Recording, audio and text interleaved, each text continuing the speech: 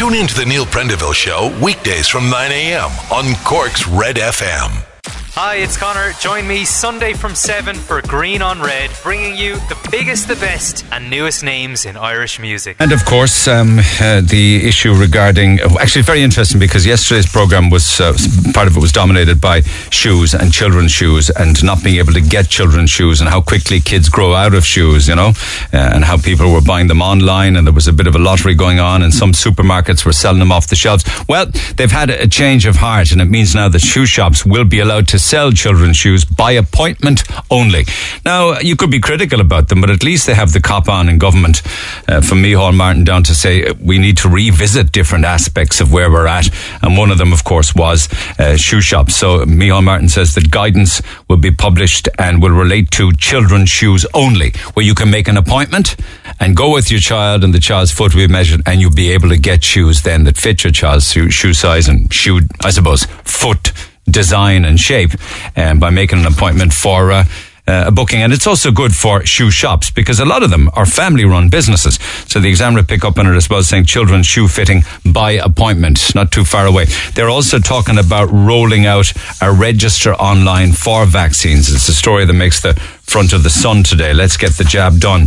Other papers pick up on it like a booking system is what they're calling it. But there are those then that are abusing it apparently, and the front of the Mail says an online HSE system used by staff for vaccination is being widely abused by non-healthcare employees. There are many loopholes to jump the queue within the HSE apparently, and some are saying that they know of at least 3 people who managed to jump the queue by falsely posing as healthcare workers, that there's no need for identification by all accounts. You heard in the news there of a house party. This is a College Road house party up around UCC where the guards, fined 30 people at the house party. They gave them on the spot fines of €150 and €500 to the organisers. Now, it's one thing giving out the fines is another thing collecting the dosh, but that's the Gardaí warning there'll be more of that with regards to fining people, particularly over the bank holiday weekend.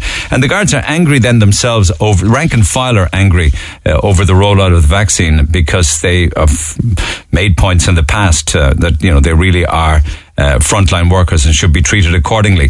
The front page of the Echo says Gardaí angry over vaccine.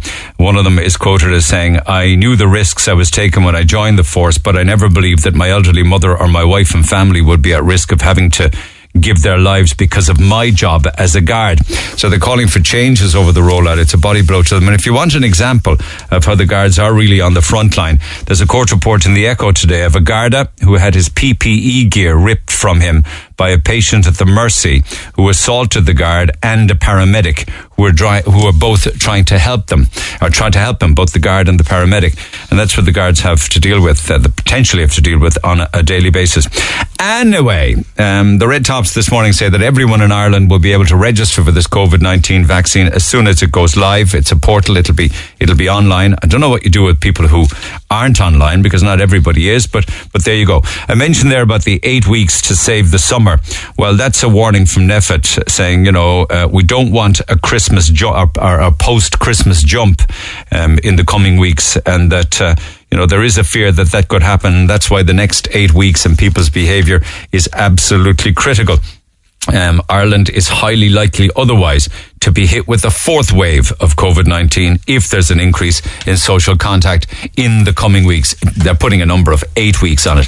Publicans are furious because they're the ones that seem to be left out, no target given for reopening. Not just them, but also restaurants and cafes. But pubs make this morning's star in detail, and they say that it's an insult not to have a better roadmap for hospitality.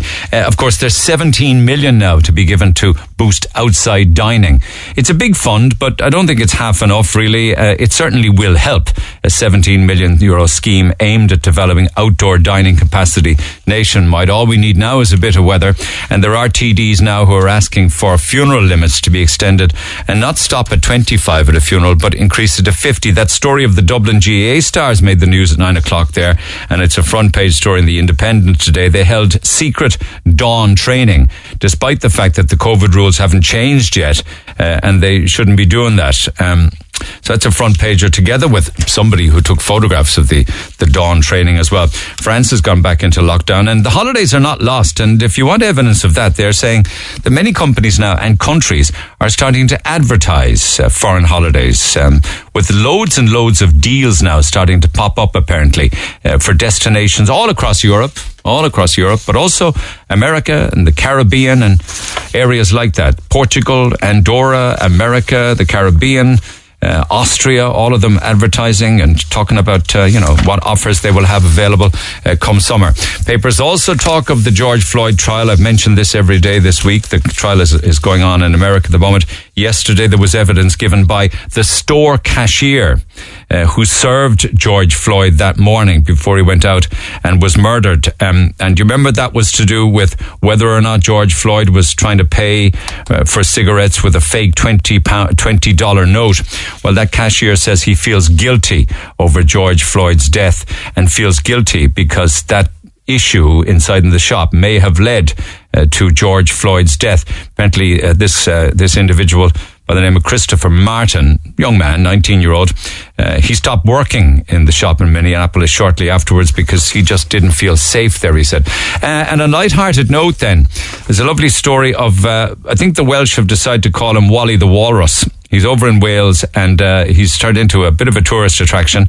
We were hoping he'd hang around the west of Ireland, but he legged it over to Wales and he's a big celebrity over there, according to the Mail.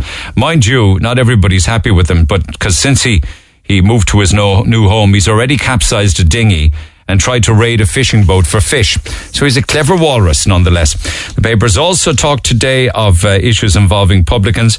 And there's one publican who has revealed that, you need to be very careful about when the pubs reopen if you put a time limit on the amount of time that people are allowed to drink in their pubs. Because they talked this morning in the Mirror of an individual who, by all accounts, an elderly man now, sank 45 pints of Guinness in just under 2 hours, his time limit. 45 pints of Guinness in his 2-hour limit. The Dublin publican Cyril Stout says that any time limit on tipplers could lead to carnage when the doors in the pubs open again. Now, the elderly gentleman is an incredible character. He came in on his own. He drank 45 pints of Guinness in under 2 hours. The publican said it was incredible to watch. He must have some constitution because there wasn't a kink in his step when he got up off the stool to leave.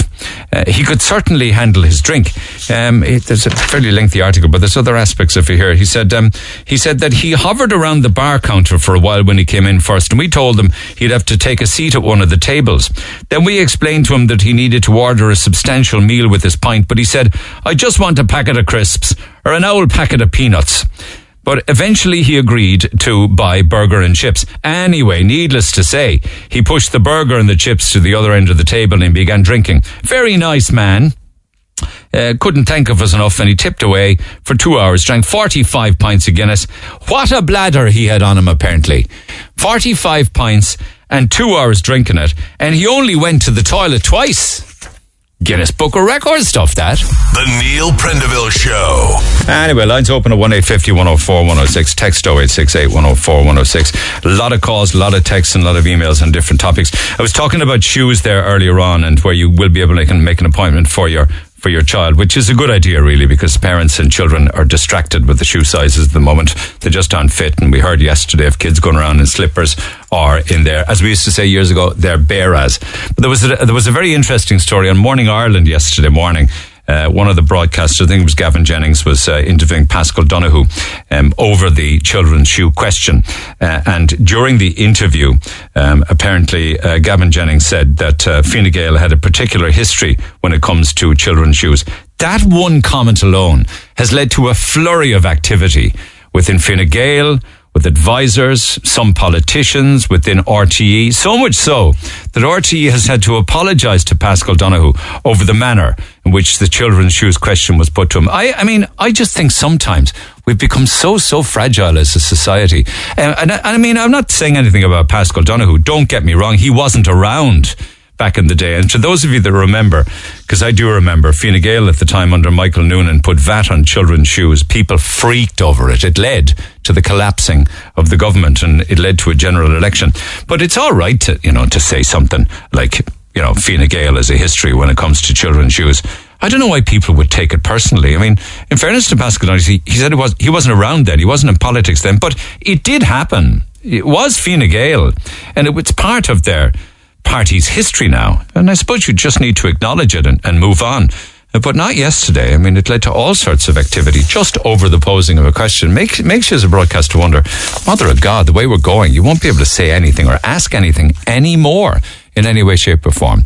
But you guys will, and it's always about communication. So keep those channels of communication open. Text 0868 104 106. Pick up the phone. What's on your mind? 1-850 104 106. Michael, good morning. You hear me all right? How are you? Yeah, I can hear you. Okay, all right. Okay, so we talk about, yesterday we were talking about teachers, a primary school teacher on the air. Some of them are very annoyed and upset about the change to the rollout. You wanted to pick up on that, did you? Well, not so much that. It's just, no, but I mean involving teachers for sure. Yeah. Well, and teachers in general, but it's primarily secondary. Probably the STI generally. I've an aversion, but my mother. Let's explain. My mother is 81, has Parkinson's. We have dementia arriving and the rest of it. With your mum, is it Parkinson's? And mom. Yeah. And the onset of dementia, and no date from the GP for the vaccine. Joe Duffy yesterday brought up an interesting point, which I found interesting. There's nearly 450 people here in Ireland over 100 years old, and they're not sure they've all been vaccinated yet because there's problems with the records with the HSE. And he had 96-year-olds, 94-year-olds ringing in, none of them vaccinated. And yet, for the past 2 weeks, and it's really ramped up this week, we have teachers demanding to be prioritised, to jump the queue, in other words. And it's appalling, Neil, because today being the 1st of April, we are told that on the 12th, all the remaining schools will go back. Yeah. Okay? Yeah. And yet, if you think about it, the first, second and third years in secondary will go back, and in a month's time, they're off again for 3 months. Yeah. They're off. And it begs the question, why are teachers being prioritised? I mean, Gardaí, in fairness, we saw there 2 weeks ago with civil unrest. They're manhandling people. Well, I gave an example there of a court case with a guard and a paramedic, it's in court because they were assaulted. It was alleged that they were assaulted at the Mercy trying to help a patient, Of course, and they're dealing with this all the time, and there's no mention of them. I mean, you have the social workers, it's unbelievable, and I mean, the supermarket staff, they keep being mentioned, but let's be honest. And how does it make you feel then when on top of that you have 20 teachers who took the Beacon Hospital vaccines? Well, yes, and that's interesting because we have an elderly gentleman walks our hill here. I'm overlooking Bantry. And he walks his old dog, and we were talking about it, and his point was, he said, were you really shocked to hear that a CEO would do this? And I said, well, not really. He said, were you shocked to hear that the teachers would actually take it? Correct. And I said, to be honest with you, I'm not. And he made a very good point. He said, if the HSE went to any supermarket in this country, large or small, and they offered 20 vaccines to the staff, he said, I'd like to think that they'd say no, because they know it's wrong, they know they don't deserve it, and they know there's more needy out there. But many of the other teachers within that hospital, that school, came out and said, don't be tarring us all with the same brush. Many of the teachers there were never offered the Beacon jab, never got, and many of them said, and if they had been, they wouldn't have taken it. And what really annoyed them was the teachers who did take the jab never said anything to those that didn't get asked. Yeah, well, I mean, awful. It's awful on a lot of different levels. And what's also appalling is there's three state schools, public schools, in a short radius around the hospital. There was actually people in the night, elderly people. I saw a man and a woman, and 2 separate cases. They're elderly and they haven't had it, and they're in the Beacon Hospital. So your mum's 81, and you know that your mum clearly hasn't had a jab. You would know if she had, but has she a date for it? No date. The GP is unsure. He's not sure of stocks. Now that's bluntly, and I don't know how things are turning, but it doesn't seem to be changing. And you cannot have. I mean, I'm cynical when it comes to secondary teachers. Anyway, I think they're spoiled. But all it looks to me is, you see, we have this announcement from the EU that in the first week of June we should have this digital passport for those who have had the vaccines. And I honestly believe that the teachers are pushing for this so they can end up in Dubai or Hong Kong teaching in the summer. Is that a bit of a stretch, Michael? It is a stretch, but listen, it happens. It does. You know it and I know it. I mean, I don't know why. What makes them feel that they're ahead of other people? And why Miriam O'Callaghan lost the run for herself 2 nights ago after Micheál made his announcement. She was on prime time. Half the show was about teachers. I switched over into TV3, and Matt Cooper's at it, teachers. Niall Boylan, in fairness, he takes no nonsense from them. He's had them, you've had them, Pat Kenny, and yesterday Joe Duffy. So there's a campaign going on. But now it has changed, and it will be age appropriate. Yes, and that's another good point. Like, we were the only country, it seems, that didn't go over the age. Like, why? It works. I mean, if you make it clear that anyone over 85, then these 100-year-olds and 90-year-olds would have been done by now. I have no idea why that didn't happen first. You would have thought that the oldest... Like, the oldest are the priority. We've been hearing this for over 12 months. Because what they've found now, they've said, is they're changing it to age groups because they were vaccinating way too many young people, and many of those young people, COVID wouldn't have any impact on their health at all, and it was pointless. I don't know if you heard the 9 o'clock news last night, but this lady from the HSE said that those over 60, which I'm close to, and you're not far from it, I'd imagine, they are 70 plus times more likely to get it than those under 35. Yeah, I know. Teacher already texting here saying, teachers aren't demanding anything. They are expecting a promise made to them to be honoured. But they're always expecting promises. I mean, they have a union there that's forever on promises. I mean, there's always a promise with the teachers. It just never ends. Like, there's hundreds of professions in this country.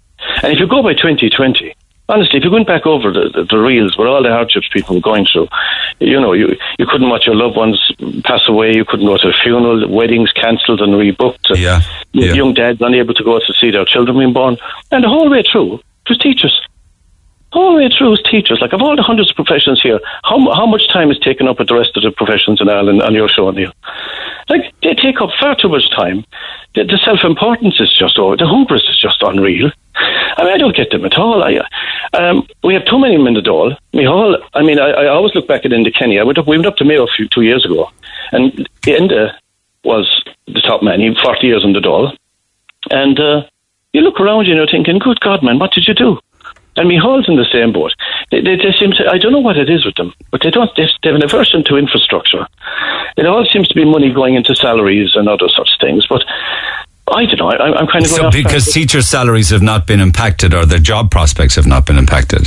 They never get impacted, Neil. Yeah. They never get impacted. And let's be honest, like, we have a small business, and we were closed the week before Halloween. We had 3 weeks at Christmas, and when this ends, we'll have been, out of 7.5 months, we'll have 3 weeks working. And I have $2,500 a month mortgage. I have to pay insurances, and we have contras, other costs like you have to put on the heating. And I'm not alone. I know. You know, there are others in the country. This is the point I'm trying to make. It's time, and of course there's decent teachers out there. When you meet them, they're no problem. They're great. But you never hear them come on and say to the STI, lads, enough now. Like, we're well remunerated. We have fantastic pensions. This thing about 60-year-olds. Let's go back to the 60-year-olds. Over 60s, 70 times more likely. How many teachers today actually work till they're 60? Well, that's why they're rejigging it. That's why they eventually have said, listen, this system is wrong. We need to make it age appropriate, and go back to the older and down through the years. Eilish is saying, oh, sweet Lord, would you stop? Dubai? Are you serious? This is sickening. Does he not have children going to school, relying on a decent education, says Eilish? What's that got to do? I mean, my kids went through the third level. They're at the other side of it. But I mean, look... Yeah, but I mean, that's fine for you, but we do want our children educated, don't we? Of course. Look, and we rely on teachers to do that, don't we? And there's no question in that. But, like, we have the Teachers' Unions conferences next week now. And if they don't get their way, don't be surprised if you hear some nonsense about the 12th of April. You won't be surprised. Well, I understand why you're so angry, because you have skin in the game. Your mother's 81, has Parkinson's and onset dementia, and doesn't even have a date yet. And we would have thought, many of us, me included, that all of that elderly cohort would have been all done by now. Clearly it has not happened. Exactly. And I mean, and aside from those, aside from the elderly at all, there are more deserving, Neil. You know them and I know them. I mean, there are people here with, like, Bantry is a very good spot. We have coaction here, we have the NTDI here, we have a lot of adults here with issues. I'm not sure they've been vaccinated yet, of all ages. There's a hell of a lot of people here still need to be looked at first of all. Another text here, I'm listening, and I couldn't agree more with what the man is saying right now. Teachers have really showed their true colours in this pandemic. I'm sickened by them. How dare they? Let me put that point actually to David, who is himself a teacher. I don't know how much of the conversation he's heard. David, good morning. Hi Neil, how are you? Like part of Michael's text here says, teachers more deserving, please tell teachers to shut up. It's never ending. Maybe they just hate work, hate their lives when they're not on long holidays. Enough is enough. Yeah, that just sounds like a text, Neil, that person has no idea the practicalities of teaching. Really? It's what's difficult? You have a screen like every shopkeeper, don't you, at the top of the class? It's the same as going to Super Value. I mean, I watched the thing. I'm interrupting the gentleman, and forgive me. I saw last week for the Olds. They showed what the Olds is going to be like for kids, and they had a teacher behind the screen, which was fine, and a seat 2 meters away. And then they came out on Monday saying that the kids now have to wear a mask for orals. And you're thinking, why? Like, it's an oral exam. Surely to God, clarity of vocabulary and such is important. Anyway, let David respond at least. There's nearly 900 students in his school. Go ahead. Yeah, again, Neil, firstly, I understand people's frustrations that the teachers are perceived to be complaining again, and that we should be on the vaccination list. I mean, essentially, it's not just teachers; it's frontline workers, and essentially, it's a numbers game, and it's the amount of people you work with, who you're integrating with. I mean, again, as I said, Neil, as you mentioned, there's 900 in my school. There'll be, come next Monday week, there'll be again 30 TYs in my classroom Monday morning. Now, I'm actually in the classroom as I speak. They're all back on the 12th, yeah, I know. Yeah. Back on the 12th, yeah. And again, it's not so much, again, the speaker there mentioned shopkeepers, and that's a very valid point, because I have a text where, I'm not sure where it is, but I read it earlier this morning, I'll come back to it later, talking about people working in supermarkets on the tills, day in, day out. They would meet and be up close and personal and be touching the same products as hundreds of customers on a daily basis. Teachers couldn't say that. They could. I mean, in most schools, different customers every day, every hour of the day. Absolutely, and schools are no different. It's the mass movement of people that's the issues. I mean, when we're talking about keeping social distance and when we're talking about people only meeting one other household, that's the issue. It's the mass movement of people. Now, I'm not saying frontline supermarket workers shouldn't be vaccinated. Of course they should be. They should be on the list as well as guards, as well as nurses. It's the mass movement of people that's the issue here. And I know teachers and the unions are voicing their concerns as part of a teaching group, and we're not at all saying that we should be jumping the queue ahead of the frontline workers, such as supermarket workers or. Is there any truth in what Michael believes, that teachers wanted to get vaccinated fast so that they'd have the summer ahead to do whatever they please? I completely disagree with that, to be honest with you, because it's the mass movement of people that we're worried about. It's, again, 900 people in my school. If you go to Gorey, there's going to be 1,500, the biggest secondary school in the country. Most secondary schools have 1,000 plus. I know that even from Cork as well.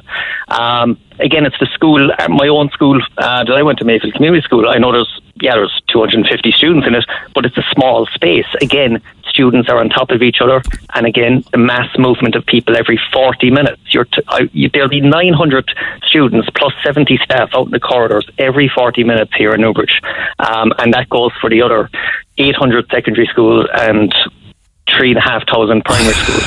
Now, and another point there, Neil, when we're talking about again, this mass movement of people, students are entitled to go for their lunch at break time. So the students will be, I know again from the context of Mayfield, I know the students go up there to Super Value in Mayfield, they go up to the chipper, they go up to the garages. Yeah. I mean, and again, they are going to your frontline worker in the supermarket, and they're bringing that back into the school. So a kid could leave the school, could go to school COVID-free in the morning, and by 1 o'clock could be passing it on. Okay, Michael, he's talking about risk, a real credible risk. Richard, there's risk, I know that. And in fairness, I don't mind teachers it's not that I'm anti-teachers getting vaccines. They're just not enough there. I mean, and by September, we'll all be done when the teachers come back. We'll all be done. You, me, Niall, everyone, hopefully, please God, if the HSC can get going. I mean, that's when hopefully life will begin again. But I mean, you cannot be jumping the gun. It's a campaign. It's been going on. I'm not alone noticing this, and I'm sure you've noticed it, Niall. They're on every channel. they get priority on TV for some reason. I haven't seen a program on RT or TV3 about self-employed. They haven't visited any self-employed people and asked them, how's your life? How have you done? How are you coping? There's nothing. And I mean, there has to be a bit of fairness here. It's going on for years. I mean, the TUI and the INTO, in fairness, there's a respect there. It was there when the crash came. They never pushed the government. They were never that aggressive. And then you have the STI that are militant, and there's, the battle axes say no brigade, Okay. I mean... Okay. Eilish, jump in. Hello, hi Neil. Go ahead. Your point. Absolutely. Why? When I saw that comment this morning, tell teachers to shut up, talk about nasty. That is terrible. It's like telling the whole world to shut up. That's a nasty word to use on Facebook, right? Secondly, I know teachers, a good few of them, and all through last year, 6 a.m. they'd be up preparing their lessons for 9 a.m. On Zoom calls all day long, okay, because I've sat with them sometimes. Yes, but loads of other sections of society in the workplace did the very same. I understand that. I don't mind that. Okay, that's fine. I understand. They were obliged to do it to hold on to their job. Obviously, I know that, Neil, but my point is, like, the nasty comments that Michael, that the teachers only want to get vaccinated so they can go to Dubai and earn loads of money. They do it every year. Rubbish. They do it every year. They go to America, they go everywhere, it's no big deal. Listen to me now, Michael. Tax-free money, why wouldn't you go? That's not the issue. Excuse me, that was pre-COVID, and they're well entitled to do it, and they're not trying to rush the vaccine just to get to Dubai, because. But can they not? Why aren't mechanics on here? Why aren't engineers on the radio shows? Why aren't other people on the radio shows always demanding preferential treatment? You said you had 2 kids, right, and they've gone their ways and all the rest of it, and have whatever they're doing. So would you knock their teachers? Or were they good? Some of them, yeah. Some of them. Were they lazy? Or would you say... They were the same as they were in my time, to be fair. Very disappointing, some, and the good ones you remember. There's good and bad in every group, and there's no point saying otherwise. I understand that. But don't go on Facebook. The good ones are brilliant, and the bad ones should be taken out. Don't go on Facebook and tell people to shut up, because that is disgusting and disgraceful and demeaning, okay? Well, when I wrote when I wrote the email to Niall, it probably sounds worse when Niall read it out. And you didn't read it out. I saw it on Facebook. I won't apologise for it, because it's endless. I don't expect someone with a mentality like that to apologise for anything. I'm well able. I live next door to a teacher here. It's not a big deal. I mean, we get on. There's no issues. It's it's forever. What do you mean a mentality like that? If he has an opinion that over the past 12 months or so, or always, the teachers and teachers' unions are always complaining about something or other, he's entitled to say that. He is not entitled to tell anyone to shut up. Not shut up. I'm not talking about telling somebody to shut up, but to have an opinion that it's never ending. He can have his opinion, right? That it's never ending, that there's always something wrong. That's why I said someone with that mentality would never apologise to anybody. Like you do know that for the vast majority of the private sector, they have no unions to protect them in any way, shape or form, and they live and die on the sword of economics only, with regards to their wage, their job, whether or not they have a job. Neil, can I make one comment? Can I make one comment, please? Just to question that. Do you remember Rory Quinn and Mary Hannafin being invited to the conferences? And the screaming and the roaring. I do. Yeah. And the abuse they had to take. And do you remember the guy with the horn or the trumpet blowing it in her face? That I don't remember. I'll take your word for that. Do you remember the night? Yeah. Unbelievable. And people sitting at home with their mouths open and their eyes agog, watching teachers abusing being at invited ministers. We saw it year after year. That's a sweeping statement now. There's over 37,000 teachers in this country, so... You saw it, I saw it, we saw it not just once or twice. We saw it. It got to the stage where they were dreading it. Rory Quinn admitted it was the worst part of his job.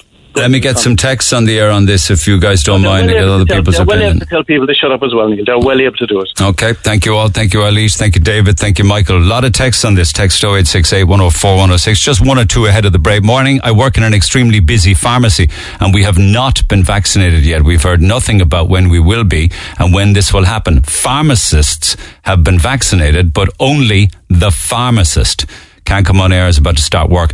Morning, could you ask how many teachers have actually gotten COVID? Most high-risk illness and disease are working from home or they're out sick. Another one here. No other profession is asked to spend hours in a room with dozens of unmasked people.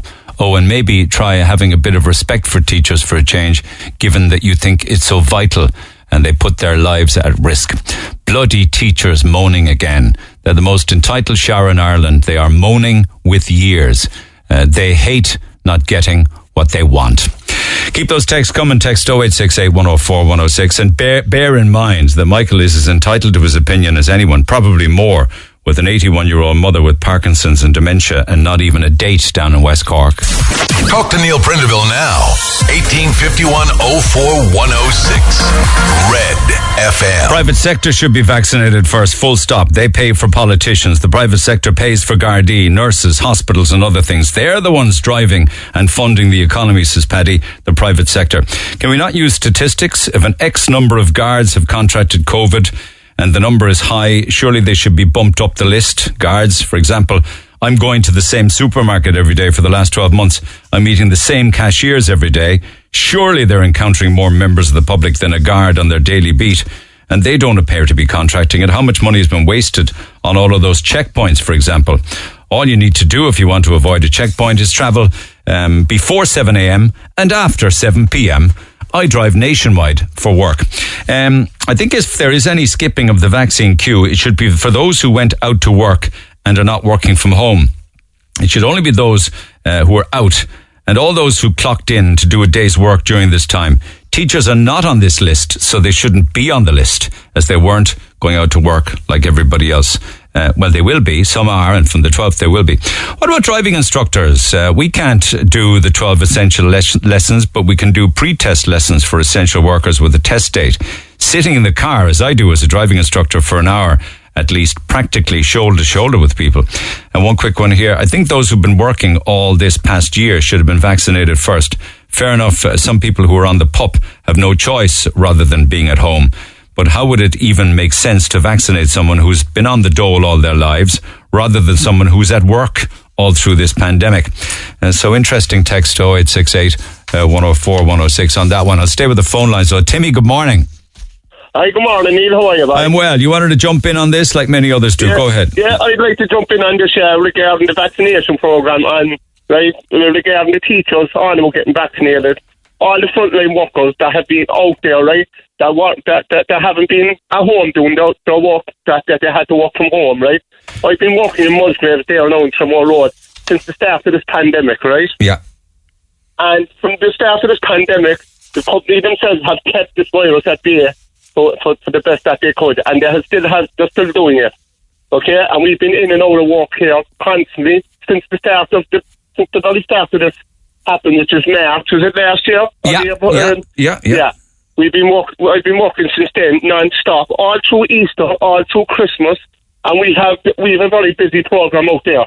You know what I mean? So getting the stuff out to the super value centres and so on. So when you go to a supermarket, lads, much of what you see on the shelves in the supermarket has been transported there by the likes of this super cash and carry Musgraves. Yeah. That's it, Neil, yeah. And I know there's people out there need to get the vaccine. I know that it's totally understandable, like the people down the line. But we need to be looked at as well. You know what I mean? Like, we're coming home to our families every day of the week, and we're interacting with other people. There's people in and out of this job constantly because it's a busy company, you know, and it's one of the best companies for taking on people. Yeah. You know what I mean?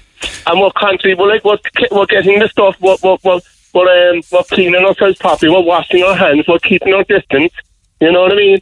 And since then, we've barely had an outbreak out in this company. So do you disagree with it reverting or changing to age groups first? Would you prefer that it should stay with frontline workers and essential workers first? Essential workers and say frontline workers, right? And look, I don't for the old people out there with underlying issues, which people have different kind of issues on this and the way this virus has gone, you know. So I don't know what to believe in, being honest, you know. Well, what did you make when you heard of 20 teachers who took the Beacon Hospital vaccine? Oh, I think it's in that way, it shouldn't have happened, right? In a way, right? We're all equal here in this island. They're saying this morning, HSE staff who are not medical staff are getting vaccinated because they're pretending to be medical staff. Yeah. Neil, I private healthcare, right? I have private healthcare, and I'm working in frontline. I'm one of those frontline workers. So I came get my private healthcare, and I'm not getting vaccinated. No. Neil, want the old people out there underneath that are getting health first, and like the people out there that are constantly getting up in the morning and going out and interacting with other people and others. They're the ones that should be prioritised. Yeah. Okay, good point. Thank you for that. And sorry, but the old people today, they need to be looked after. They need to be cared for. They don't have to be thrown under the fucking bus. Sorry about the language. That's all right. I'd love to thank you for that, Timmy. Appreciate it. I'd love to talk with more people who have evidence of elderly people who still have not been vaccinated. I bet you'll find a lot of them are in rural areas with small GP practices. But do text on that, particularly with regards to lack of vaccines for the very elderly. I mean, Michael spoke of his 81-year-old mother, he said, and Joe Duffy yesterday, we're talking about a 96-year-old who still hadn't been vaccinated. So keep those texts and calls coming, 1-850-104. 106. We'll pick it up after the break. Hold on then. This is the Neil Prendeville Show. Tweet the show at Neil RedFM. 104 to 106 RedFM. Okay, we rock on. Very busy. Rachel, good morning. Hi, how are you? Okay, you wanted to pick up on Michael's point earlier on this morning about the Beacon Hospital teachers, about his mum who's 81, Parkinson's and onset dementia, and the teachers always complaining about something. Yeah, I understand his mum is old and needs the vaccine or whatever, but at the same time we work with kids who can't wear masks. You're an SNA, is that right? Yeah. Yes, and they can't wear masks and we are working one-on-one with them, which means they're obviously breathing on us and whatever else they're doing, and we have to work with that and come home to our families and our elderly parents and our elderly grandparents and our kids. And do you know of any evidence of any of your colleagues who tested positive because of that? Yes. Okay. And I just don't think it's very fair to be saying things like that when we're working really hard. And to be honest, there's a lot of us that would actually give our vaccine quicker to the elderly than take it ourselves, and we're actually working so close to kids with these needs. So it's not very fair to say these things about teachers when there's teachers with me who are doing the very same thing. Yeah, that's true, but it just doesn't make any sense then if you have other sections of society who are going out every day and have been working over the past 12 months, like teachers haven't been working for a lot of it, they've been at home.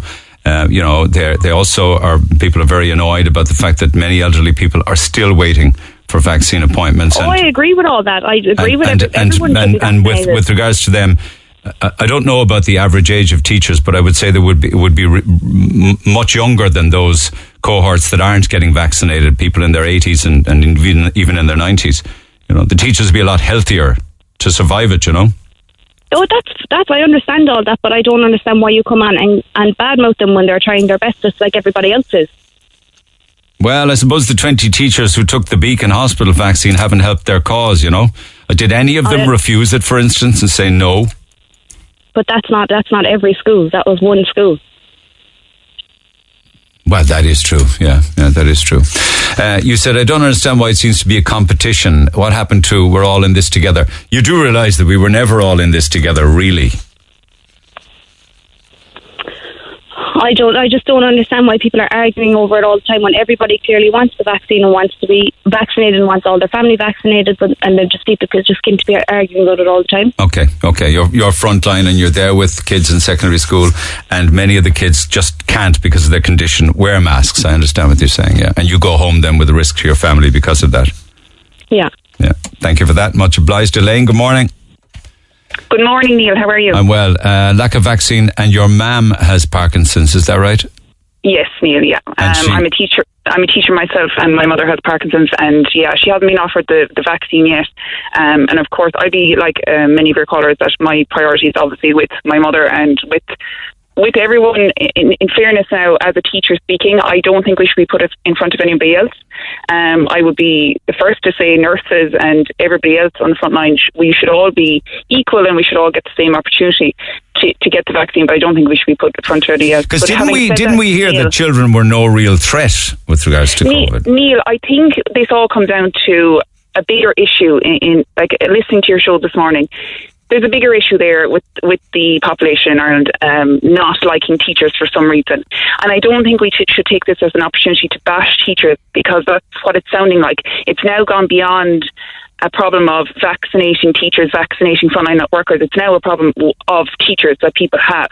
And fair enough, they have their opinion, teachers, and fair enough, they don't like some teachers, and some teachers are brilliant. That's completely fair enough, but don't take this opportunity of a vaccination. Okay, so this is not about who gets the vaccine when. It's about people's dislike of teachers. It really is, Neil. And why would they have a dislike of teachers? They're using this opportunity because, Neil, common sense, because we're getting these holidays that everybody is just jealous about. We didn't ask for these holidays. We signed a CAO form just like everybody else. Everybody else had the opportunity to become anything they wanted. And teachers, yes, of course, there's some teachers that are in it for June, July and August, and they ruin it for the rest of us. But there's some of us that are in it for the love of teaching and want to teach students. And is it true that there is a cohort of teachers who head overseas in the summer to teach? Well, Neil, that's in my knowledge, we wouldn't be allowed to unless you're taking a career break and you head off, and that's your own opportunity, but we wouldn't be allowed to.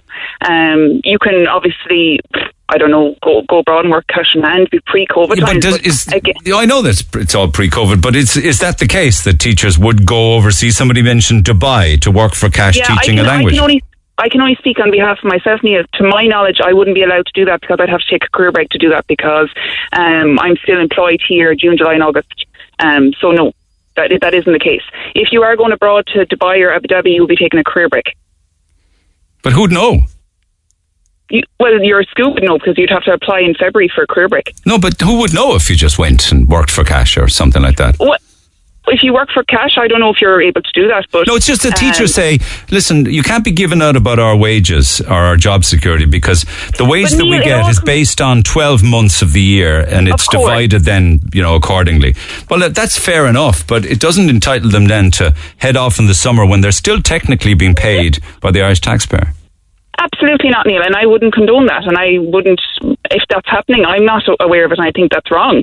But a lot of people don't realise, and again, I didn't ask, for this to happen, but the teaching has so changed over the years, and that's why we're standing up for ourselves more, that I'm sitting beside a colleague who's on more pay than me just because she got qualified a year ahead of me, and now I've been asked to do 6 years in college with a master's to pay more money to do it, to become a teacher, but then I get less pay at the end of the day. Now, you're going to have inundation of people ringing in going, poor her, getting less pay. But when you're putting 6 years into something that somebody else put 3 or 4 years into, and you're getting less pay than that person, and you're doing equal job, it is unfair, and we are standing up for ourselves in that. But surely the person who's ahead of you with more years experience, did you say? No, Neil, if you were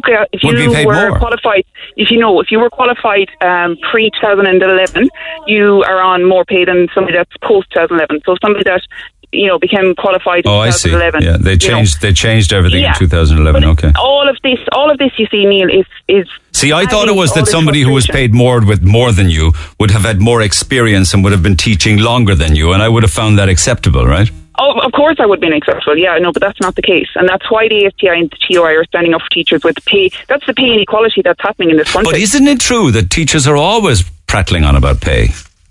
No, Neil, it's with the recession in 2011, that was where the inequality is really, like no other job sector would stand for that, where there's an inequality of that degree. But haven't the teachers' union been always on and off like a dripping tap, threatening industrial action, threatening strikes? Yes, Neil, because of that. Because I have... Like none of us have a seat. Nobody else has a seat at the table with government departments to negotiate pay going forward. We don't. The private sector doesn't have any of that. Neil, in a public sector, if the pay inequality was that unjust, you would have a meeting with government. It's just such an injustice. But we're going off topic. What I'm saying, Neil... No, we aren't actually, because you were saying that people dislike teachers, and I was trying to come up with reasons why. Yeah. Sorry. Yeah, no, I just think, Neil, that all this, giving people's opinions on, the vaccination with teachers, I do think it's stemming from this we're getting paid for June, July and August. Yes, because that's in our job description. We didn't ask to be off for June, July and August. That's part of our job. And I can guarantee you the majority of teachers that are in the job do it for the love of it. And it's those people that are not and that are in it for just June, July and August that are giving us a bad name. And that's the people, they're the type of teachers that people see. And that's, that's what they're angry about. Okay, a good point. And you are saying that you believe that teachers shouldn't be put ahead of anybody else. I do, Neil. I do think that everybody vulnerable should be ahead of us, for sure and for certain, yeah. Okay, thanks for that. Listen, I don't have time. Thank you, Elaine. I don't have time for Danielle, but I hope she can wait till just after 10. I'm Rory. And I'm Valerie, and you can join us for the very best in local, national and international sport every weekend on the Big Red Bench. That's the Big Red Bench, every Saturday and Sunday from 6 on Cork's Red FM. Imro Award-winning music station of the year. This is Cork's Red FM. And just a few emails, if you don't mind. Go back to the phone lines now. And this gives you an opportunity to see how some people really are finding it so difficult. Please don't give out my details. I'm out of work and really struggling with my rent, living in the city. My landlord is hassling me constantly for my rent, which I just don't have. I have some, but not all of it.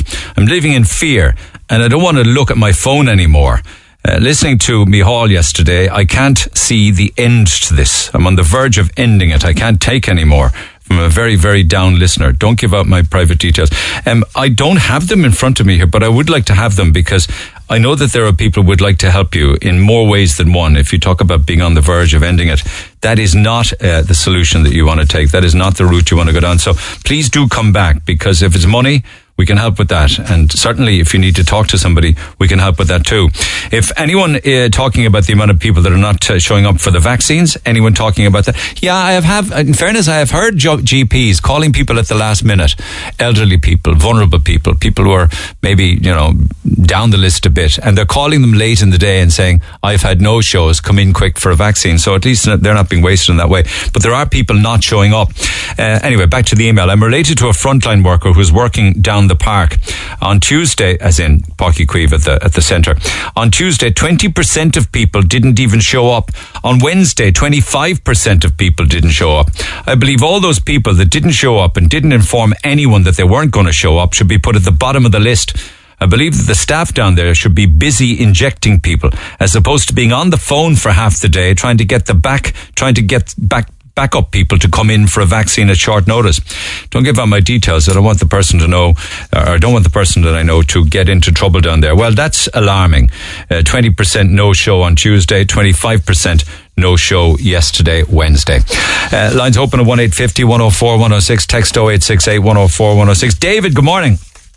Morning, Neil. You're on about Kim Kardashian there and her Freedom of Cork. Kim Kardashian is to be awarded Freedom of Cork for promoting the city and county when she was here in 2014. Now, if she flies here, where is she going to land? She's going to land at Cork Airport. She wants a private jet because it's not capable of doing transatlantic flights. No, but she wouldn't come over on a big, huge jet. Imagine she come over on her own. Yeah, but what I'm trying to do is if she's promoting Cork, it's nice promoting it in America. We have no transatlantic flights out of Cork. Yeah, but we will have, again, particularly if she gets the freedom of the city in the autumn, say when everything starts to open up again, she comes over, gets the freedom of the city, goes back and promotes it all over her social media platforms. Yeah, that's grand. But what kind of jets are going to land here? I don't know. I mean, her private jet, I suppose.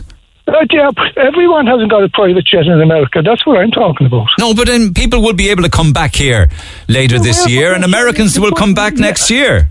They will, but they'll fly into Dublin or Shannon. They can't fly into Cork. But it won't matter. They'll come into Dublin and they'll come down to Cork because she'll be promoting how beautiful and wonderful a place Cork is. It's win-win for us. Look, you've had McCarthy on there, Mr. McCarthy on there several times, right?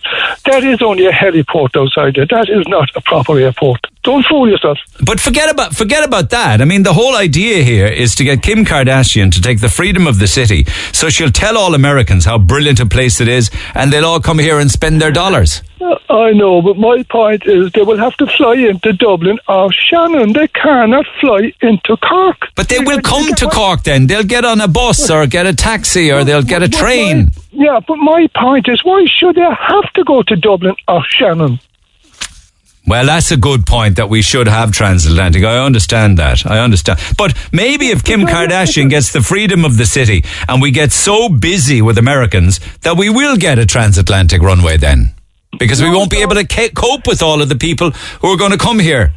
Yeah, but there was a survey done a long time ago, right? 99% of all Americans coming here wanted to come to Cork and Kerry. Yeah. But we couldn't land here. They couldn't fly in here. And Aer Lingus, Dublin, they moved the hub from Shannon to Dublin because Dublin wasn't getting any. Oh, I know that. But, I mean, this has got to be great news. City Council say the award will help kickstart the Cork economy and boost Cork tourism. Kardashian will promote the award and Cork on her social media platforms. I think it would be a great opportunity to boost tourism on Lisa. It's fantastic if you could get the people to fly in directly to Cork. Well, maybe as a result of this, we'll get a transatlantic runway. I don't think so, but the runways are too short. That's only a heliport out there. It's only a fully laden... Why don't we get... We have a bit of time now to sort this out ahead of her getting the award for somebody to decide at the DAA to build a transatlantic runway, a longer one, so that Kim Kardashian can land on Leeside. No, just get it into your head, right? Dublin don't want any opposition. The DAA will not extend the runways at Cork Airport. They spent 200 million above it. I don't know what they spent. They'll freak out in Dublin when they hear this news. They will be livid with jealousy. They will, and that's why you won't get it. That is all the reason why you won't get an extension to the runways. All right, okay. Well, I mean, I'm just trying to see the positive in this. Thanks, David. Appreciate it. Back after the break. Text the Neil Prendeville Show now. 086-8104-106. Red FM. Danielle, my apologies. Thank you for your patience. You're on the air. Good morning, Neil. How are you? Good, thanks. I just wanted to bring it to people's attention. Like, my grandmother's 97 years of age. She still hasn't got her vaccine. She had been sent an invitation by her GP to attend his clinic, but unfortunately she's housebound, she's in a wheelchair, and she wasn't able to. And we were told that there'd be like a home team distributed to give older people, housebound people, vaccines. That still hasn't happened. Well, so she did get an appointment but couldn't go because she's housebound, wheelchair bound, and just physically couldn't get there. She couldn't get there, no. And I wonder, are there many people, elderly people like your grandmother, who haven't been vaccinated for that reason? But Neil, surely it's a matter of urgency that these people are vaccinated and that there's teams, set up and rolled out to that do there would be automatically a home visit, or a GP could visit, All the new advertising from the government at the moment is saying all over 85s are vaccinated. They're not all vaccinated. That's not the truth. Because I heard that was the case, and now they were dealing with the 70s, they were dealing with people who were at risk, and they were dealing with people who had underlying conditions.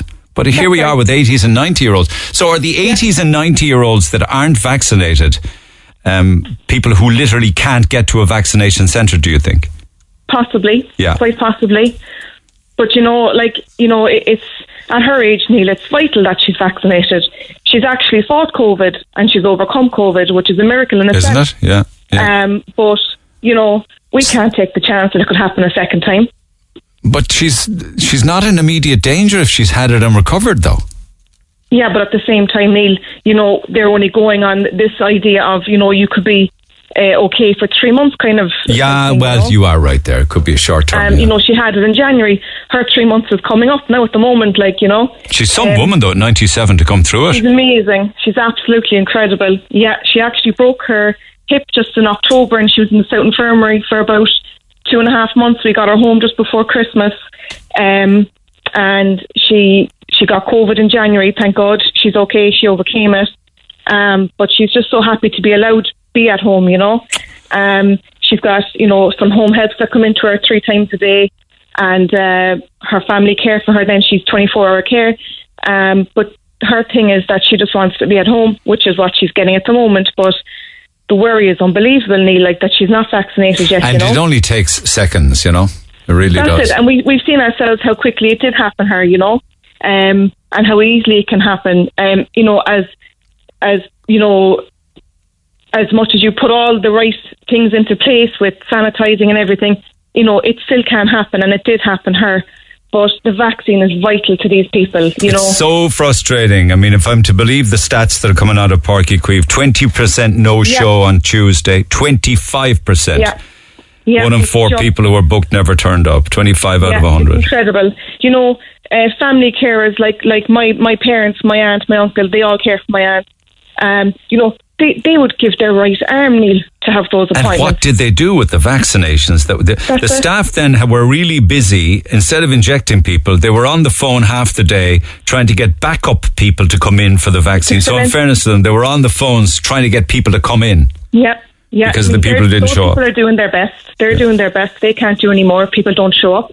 They're making calls, trying to use them. But if you ask me, I don't know, Neil, like my point is, they've revised this whole rollout now. Where do people like my grandmother, what do they do now? Because they're not being mentioned on this new rollout. Okay. All right. Okay. Thanks, Danielle. Let Elaine pick up on the story, because hers is very similar to yours. Elaine, good morning. Morning, Neil. Both parents over 85 and housebound is the term we use. Yeah. They are. Yeah. We did phone the GP, and they said that they've put the vulnerable people on a list through to the HSE, and they're just awaiting on answers. I thought the ambulance service might be involved because they were doing sort of testing for bedridden people, but there's nothing. The GP's getting nothing, we're getting nothing, and they are very vulnerable. But if the GP has it, forgive me if I'm getting this all wrong, can the GP not call with it? I suppose the GP can call with it, but I know that he had a vaccination day for about 100 or plus people, and that's for people who could turn up at surgery. But the GPs are paid for every single jab they give. Why can't GPs just travel and visit their patients and give them the jab? A lot of the time when I phone the surgery, it is absolutely manic, and I suppose they do house calls as it is.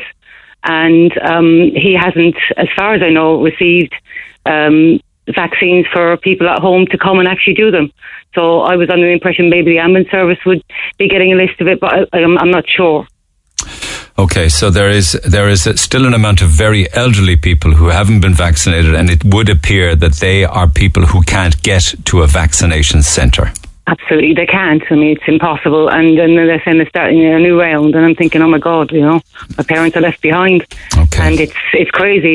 You turn up to a house of PPE, and like if someone has dementia, that's tougher for them. But they take it in the morning. And this is both your parents are in the city. They're not in the rural area of Cork. They're in the city. Yeah. Yeah, they're very near. And everyone who turns up is wearing full PPE and all doing our best to keep them safe and healthy.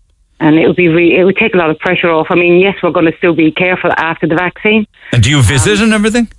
Yeah, I have to, because there isn't. This is a long weekend now, so this is going to be a nightmare because of coverage. So you will be in doing the work? Myself and my brothers, and they're fantastic. Who also work full time, and they're great. Great to have family around in times of need. All right. Oh, yeah. Thanks, Elaine. Thank you so much. Thanks, Do stay in touch. Text 0868 104 106. Just as a by the way, I didn't get to see this actually. It came in through my own Instagram page, and unfortunately I sometimes miss them. But a lovely lady by the name of Breda Hogan is 88 this week, and I met her at one of her Supermom events back in 2017. I think we actually met her on her birthday in 2017. And Andrea, who's her granddaughter, got in touch with me on my Instagram page to ask could I wish her a very happy birthday, that it would make her day. So my sincerest apologies of missing the right day, Breda, but happy birthday, 88 years young this week. And I've got a lovely photograph of you and I together that Andrea sent me on back at the Supermom event back in 2017. So I hope you're well. Sure you are. And a happy birthday to you. Back after the break. The Neil Prendeville Show on Twitter @NeilRedFM. Very sorry for Michael. Michael was our first call on the air this morning talking about his mum. Very sorry for him. His mum should be top of the list. I disagree though about his remarks about teachers. My wife is one and has been working very hard since the pandemic. I'm very proud of her. They are in a very difficult work environment, says Kieran. Morning, retail staff are in direct contact with people. Why aren't they giving out constantly, like the teachers and the guards are, says Eileen. Vaccines by age and underlying conditions should be key. And if a teacher falls under underlying conditions, they should get the vaccine. Otherwise, teachers should get on with it like the rest of us and stop giving out. Morning, by the time people stop moaning about who's more important to the next, we'll all be well vaccinated, says Glenn, as in people never stop moaning.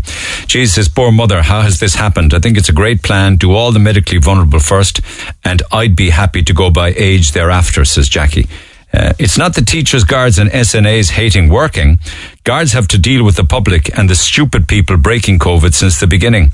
Of course they deserve the vaccine, and teachers and SNAs are working in busy classrooms with children sneezing and coughing and not socially distancing and risking their lives too. I'm sorry now, but I do get Michael is annoyed about his 81-year-old mother, but she's 81. Why is her life any different to someone who is working out in the community every day, while an 81-year-old can stay at home? I'm sick of people saying, oh, teachers don't want to work. Yes, they do. It's way harder working from Zoom, believe me. They never stop work. They were working from home through all of this. Many would prefer to be in the classroom. And one quick one, I'm listening at home, couldn't agree more with Michael. The teachers have no clue about working with COVID. I've worked the whole way through COVID in a nursing home. My husband has worked the whole way through as well in retail. I'm lucky to have gotten the vaccine through work.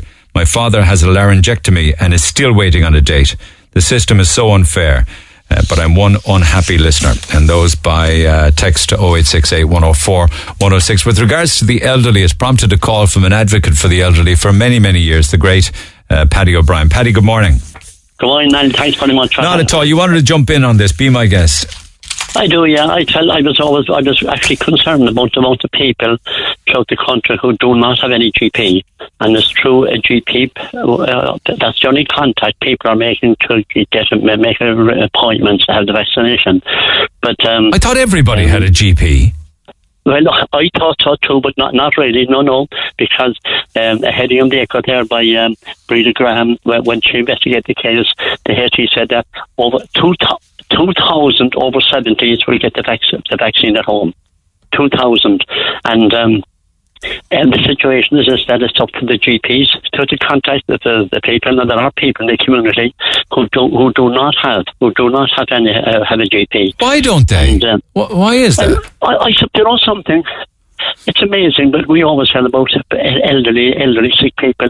It's amazing. We still have an awful lot of healthy people out there. Yeah. I know that during my 45 years doing the over 60s and interviewing people, I would speak about health problems, and I used to be amazed at people telling me, no, I was never sick, I was never at a doctor, no, I don't have any medication. So they haven't needed a doctor, so therefore they're not on anybody's books because they're healthy. Yeah, exactly, and I highlighted that case, that situation through Breda Graham, and I said that she worked on it and the Cork and Kerry community. And did she, in that article, did it say that 2,000 over 70s in Cork will get a vaccine at home? Well, what it said was in big black print, 2,000 over 70s will get the vaccine at home, because that was the problem. Obviously, they have their own way of finding out how many people are actually home. And who will make that arrangement then? The HSE, and I have a number here. I have a number that said those who do not have a GP are asked to call COVID Helpline for advice 1850 241 850. And then finally, the HSE said it will make arrangements for anyone in this group who has trouble travelling or cannot leave home to get the vaccine. They'll organise the transport at that number. Okay, so that could solve the problem, you see, for people who maybe don't have a GP, and then the ones that do have a GP were given a date and a time but couldn't go because they can't leave the home. But that's very important. I mean, we have large numbers of elderly people who are housebound, confined indoors from one day to the next. So will the HSE make an arrangement to have them vaccinated in their home then? Exactly, because that is the headline on the Echo at the moment now. We look at the Echo on the 20th of March, and it said, in big black print, could not be bigger, 2,000 over 70s will get the vaccine at home. And I'd say that could be in Ulster. Okay, it could even be Cork. It could even be Cork. You don't know. Exactly, but it's a 1-850-24-1850. 1-850-24-1850. Exactly. Because people are anxious to get it. I'm getting my own second one out today, please God. And I know that when people get it, they get it with confidence. It's a light at the end of the tunnel for them. I know it isn't the end of the whole episode. You haven't been able to visit with many of the elderly that you would have been. No, I can't. It's all over the phone, speaking phone. I ring people in nursing homes. I ring people at home. But you know something? It is just awful to hear people talking how sad they are, how lonely they are. I'm speaking to people now who never were depressed or down, but now they're sad and they're lonely. Yeah. Really, what they've gone through a desperate 12 months. I mean, for anyone, even a young man like you now, we said to wake in the morning and say to yourself, I must stay in this house all day long. Day in, day out. Day long. 1 day, 2 days for 12 months, and they were afraid to go out, and it brings them some little hope, give them a bit of confidence that again they can meet their friends and that they can have a cup of tea, they can sit down, have a chat and talk about the scandal. The isolation's been very difficult for them, yeah. Oh, listen, it's just awful. And I speak to people on the phone and their voices, I know with their voices. You notice the change, don't you? I do, Nelly. I know the person would be full of life and they'd be bubbly and chat. Now you're drawing the words out of them. You're dragging them out because this is an experience no one ever had before in their lives. No one ever. And the young people are complaining. How young people in their 30s, 40s are complaining. But can you imagine people in their 60s, 70s and 80s and 90s? Yeah. At home, just lost with no friends. Neighbours are afraid to call to the house. So if there's two of them, if there's a husband and wife who are elderly, it's something. But if they're a widow or a widower, it's much tougher. It's something. But I've been saying at the beginning, and I said in your own programme there and a couple of times in the last 12 months, that people I'm concerned about really, really, really is the person who's housebound, or are the people who are housebound and living alone. No one to speak to, no one to talk to, no one to speak about how bad they're feeling. Yeah. It's desperate. And people, I'm not a medical man, I'll try to explain the best. And some of them don't have front or back gardens. They may be in terraced houses or old corporation houses. And they don't feel well, and quite honestly, they don't feel well. They feel down, but they don't understand, in fact, what's wrong with them. They're actually depressed. Yeah. They're depressed for 12 months of it, from 12 months. I spoke to a lady last week. She said to me, she made light of it. She said, if I was in prison, inside in a cell, on my own, I'd have the warden to speak to prison officers to speak to every day. No, it's very sad. More company in a jail, yeah. And you know, it's just awful, and I would make a very special appeal to people to get numbers. I tried to start off something there recently, a few months ago, and it's called Letter Pals. The old-fashioned letter through the letterbox. Letter Pals, yeah, and I got people to write to people in nursing homes. And one elderly lady of 98 years of age said to me, who's in a nursing home, said, to open a letter from someone, the joy and the experience you would have, no doctor would give you medication for that, and that covered a multitude. Isn't that well said? No doctor can give it.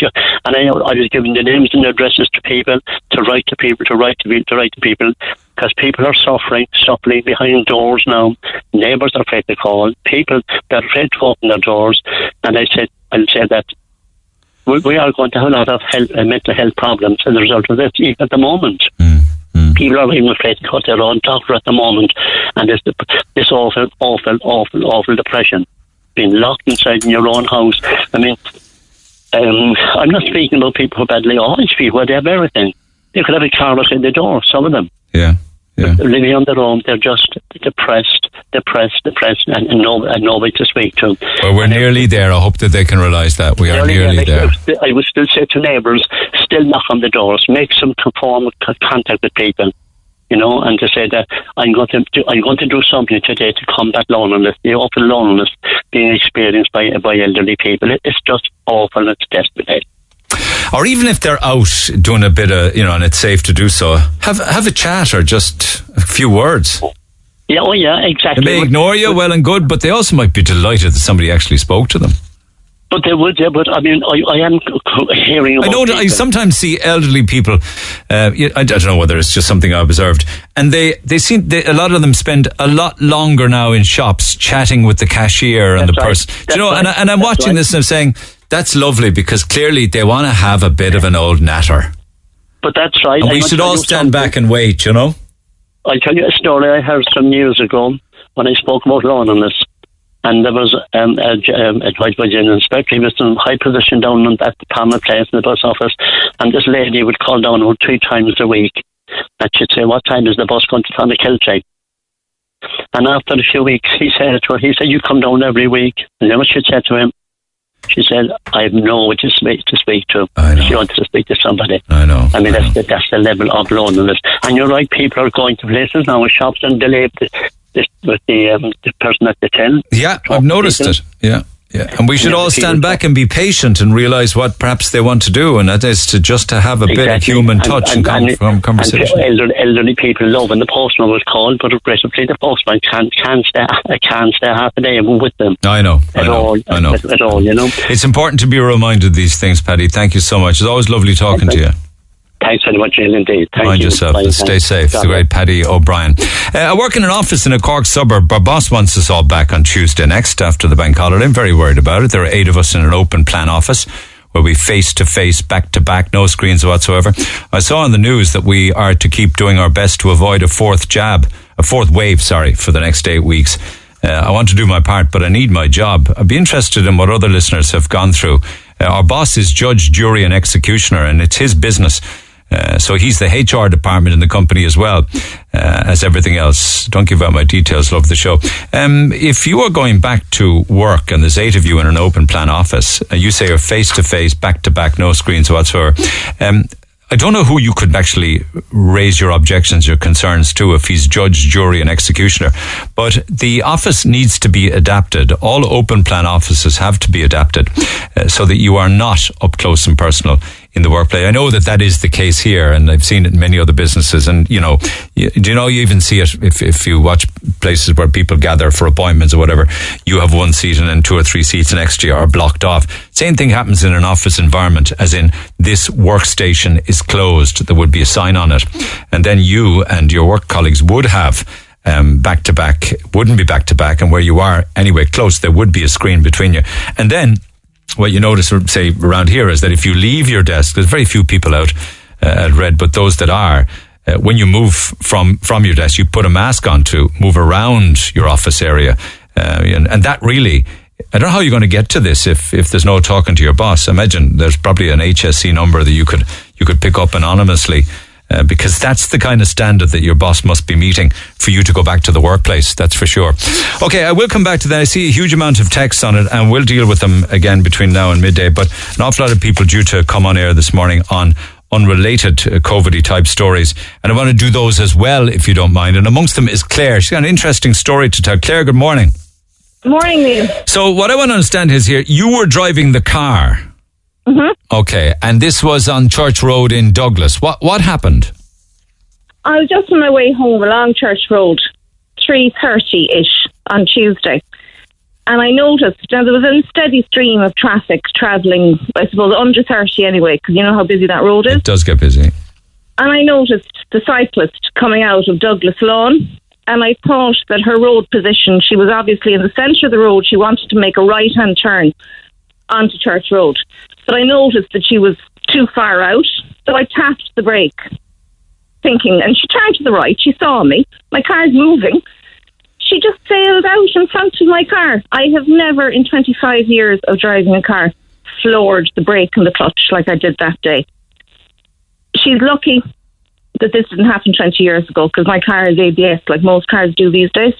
And that kicked into action. I could feel the car shudder. It stopped as opposed to came to a stop.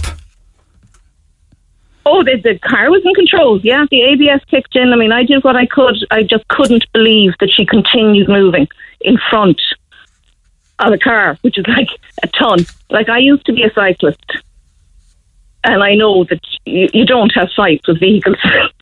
Do you think some cyclists just don't get the rules of the road or safety on our roads? I do, and look, it was a lovely bike. I said it to my son. I mean, I got the fright of my life. Did she know that she nearly got creased? Oh, she said every vehicle on the road stopped. Everyone could see what had just nearly happened. I could tell from her expression because she was stopped in front, the middle, like her wheel of her bike was in the centre of the bonnet of my car. Oh my God, inches from being hit. Oh, she was 1 inch. I mean, I couldn't see. So if you had hit her then, of course, the perception would be that you knocked down a cyclist. Absolutely. It would have been my fault ultimately, even though she's coming out of Douglas Lawn in front of a moving vehicle. But, car versus bike, questions would be asked. Sails right out, yeah. Oh, yeah, you were texting, or you weren't paying attention, or you were speeding, and added to that, of course, when you jam on the brakes, you run the risk of other people rear-ending you, don't you? Absolutely. The car coming towards me stopped. Like, everybody could see this because all the cars were travelling very slowly. So she's haunted that she didn't do this on the South Link. Did you say anything? Did she say anything? No. I was in complete and utter shock. I could tell from her expression. I felt sorry for her. She didn't try and kill herself, but she was in the centre of my bonnet.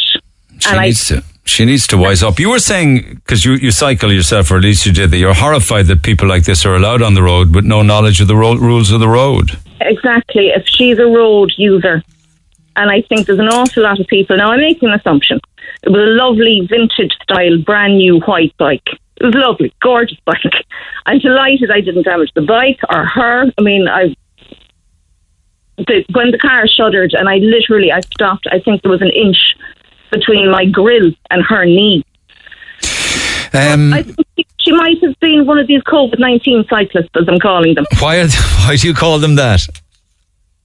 An awful lot of people haven't a clue about the rules of the road. And if she's a road user and I'm a road user, I pay insurance, I pay a motor tax, I did a test, and I don't have penalty points, and I run the risk every time I get behind the wheel of the car of getting a penalty point. Well, also that you'd be caught for any kind of damage, wouldn't you? Because the cyclist won't be. Well, had we made contact, she could have cycled off, and I'd damaged the bonnet of my car. What am I supposed to do? Jump out of the car and run after her and drag her off? You can't claim off a cyclist, can you? I wouldn't think so, other than a civil case. I mean, you don't want to be going down that road, but I just think that I am held to rules as a road user. And I think anybody else, especially cyclists and these new electronic scooters, they think they can go up in the footpath 1 minute and be on the middle of the South Mall the next. It's a wonder we don't hear of more tips, crashes or injuries.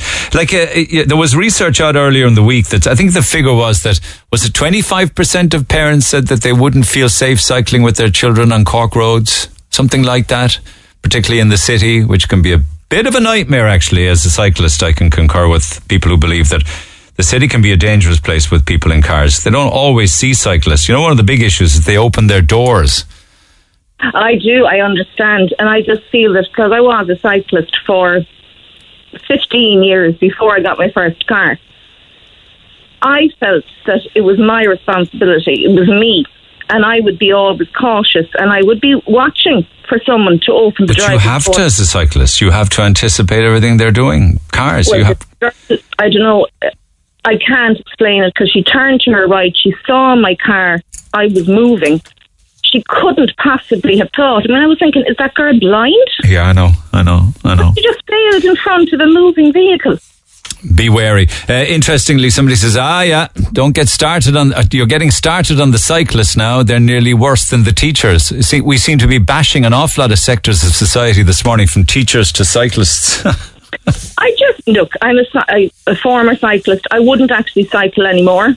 I do think it's too dangerous. Appreciate that. And that particular road is too narrow. Like she's lucky for two reasons. I mean, I think her guardian angel was there and so was mine. But when I'm driving, and I live in Douglas, so I'm up and down that road every third day, that footpath is only on the left-hand side. And I drive very cautiously because all it takes is for someone to have a stumble and they're out in front of the car. So I'm very aware. I'm defensively driving. And the COVID cyclists are those that got the bike in the past 12 months, is it? Exactly, yeah. Right. And they say, I'm off and I've got my little matching helmet now. but I can sail out in front of an Astra. You can't. Right. I looked at the weight of my car yesterday. It's 1.3 tons. How do you know that? I got my son to Google it. You know a lot about cars. You know the weight of it. You know all about your ABS braking system. Well done. You know an awful lot more than I do about cars. All right, Claire, thanks for that. Thank you so much. Text 0868 104 106. Incidentally, that text about the person who's worried about going back into the workplace. If an employee is concerned about the conditions of COVID-19 in a workplace setting, you can call the HSA, which is the Health and Safety Authority of Ireland. You can call a number on a confidential basis and report your concerns about going back into that workplace. There are protocols that need to be adhered to by all employers, and the HSA will inspect the business. Call 1-890-289-389. All right, so you shouldn't be terribly worried, but call that number if your boss is judge, jury and executioner and isn't making any provisions for you to go back. 1-890-289-389, and off you go. Back to the phone lines we go. John McNamara is in Saudi Arabia. Morning, John. Good morning, Neil. Thank you so much for taking the call. You're in Dammam, I believe, is it? I'm in Dammam in the eastern province of Saudi Arabia, and I'm listening to your debate, and I have been for a while. I just drop in and out of RedFM all the time. Thank you so much. Cork. Okay. You're doing a great job. Thank you. Yeah. Okay, so not a great phone line will be blasted on as well, but you're vaccinated at 55 years of age, is that right? Yes, because vaccination is done on age basis here. I'm spitting fire when I hear teachers looking to be vaccinated and looking to be made a special case. And I just bear in mind, when we were at the height of the cases in January, teachers were sitting at home. And ordinary workers, be they in supermarkets, be they cleaners, be they out and about, were facing the virus, and the teachers, if the cases go high again, schools will be closed again. And I also have another point. Teachers have a very generous sick leave, which ordinary gig economy people don't. And I think it's selfish in the extreme to be looking for vaccination out of order. Now, of course, there are, your other callers have correctly said, there are special cases for vulnerable teachers with vulnerable cases. But it's outrageous in the extreme. And I would love a 30-year-old teacher to look a 60-year-old shop worker in the eye and explain why they should be vaccinated first. Why should a 30-year-old Garda or teacher take priority over a 60-year-old cleaner or supermarket worker? Excellent question. And more important, I had brilliant teachers in Cove. I remember one, they used to go into, I remember one great quote from Dostoevsky, right, that they told us. And it's a very simple quote. I say to the world, go to hell, but I can still have my cup of tea. It's to describe selfishness. I'm accusing teachers of being selfish and unpatriotic in the extreme. And I want to just go back to that point. A 30-year-old teacher say to a 60-year-old who's been on the front line when we were having thousands of cases, why they should be vaccinated first. So you agree with the government's flip on this to make it age appropriate as opposed to work appropriate? I would be a bit staunch critic historically of Fianna Fáil and Fine Gael, but this time I'm a staunch critic of the likes of Sinn Féin. It's very simple. Age is fair. Age is fair, and the ordinary people don't have the strength of the TUI, the ASTI, and the INTO to fight their cases. They all have a lot, and it's nothing to do with holidays. It's nothing to do with CAO points. It's nothing. It's to do with fairness. No, somebody said earlier on this morning that this is not about teachers being vaccinated at all. It's a red herring, that it's really about people's dislike of teachers for whatever reason, whether it's work or sick pay or holiday time or whatever. Absolute rubbish. My grandfather was a teacher. My father, our family would have worked in the public service. I admire them like I can still remember the brilliance of quotes of my teachers in Cove. They were wonderful people. It's nothing to do with begrudgery. I could be a teacher if I want because of my qualifications. No problem. Yeah. However, it's about fairness. And I keep please, I would love to sit down in front of a spokeswoman or man or spokesperson for the teaching unions to answer my question. Why, when there was thousands of cases per day, these people were in the trenches for our country. These ordinary workers and the teachers were living in a cosy bubble. I go so far to say, how dare they look for special treatment? How dare they? Because they say that they are in a classroom all day with 30 individuals, some of them with special needs who can't wear masks and can't be coaxed to wear masks, and they're up close and personal with them, and no other section of society is doing that like teachers do. They can, if a teacher is so worried. Let me go back, by the way. I have a daughter in 5th year back in school. Her school has taken measures. There's a zone the students don't go into. There's huge measures regarding ventilation. And let's go back to, I'm reminded of like Dr. Fauci and the medical and science people. The government are acting on science. The government are acting on medical advice. That they were vaccinating too many people who were young and not at risk, like elderly or olders. Yeah, that was the reason for the change. Yeah. Sorry, Neil. And are you working there all of the time? Yeah. I'm here in the Kingdom of Saudi Arabia 6 years, and they've been something very interesting. They have reached out to expatriates who stayed and worked during the crisis, and it's another strong opinion of mine. Is Ireland reaching out to the people, the foreign nurses and doctors who have worked and stood with us during the pandemic? Do you know in France, for example, the workers who bravely put their life on the line for the healthcare system have been granted citizenship? We need to take a very long look at our country and our social conscience. But do you like it? Do you like it there? It's a tough country. I mean, it's a country that comes in for an awful lot of criticism. Saudi, do you like it? Are you happy there? Yes, of course. Well, it's me. Again, I had to leave for economic reasons, but the Saudi people are superb. They are very, very generous, very family orientated, like ourselves. They are reaching out and. Like ourselves, we have changed through the 50s since the formation of our state. Saudi is changing dramatically. It's opened up a lot. The most difficult thing here is separation from family, and the second thing, obviously, is the climate. In the summer, it's very, very, very severe. How do you hack that severe heat? You just don't go out, I guess. Yeah, don't go out, but the rules here protect the people. For example, you're not allowed work under the sun between 11 and 3.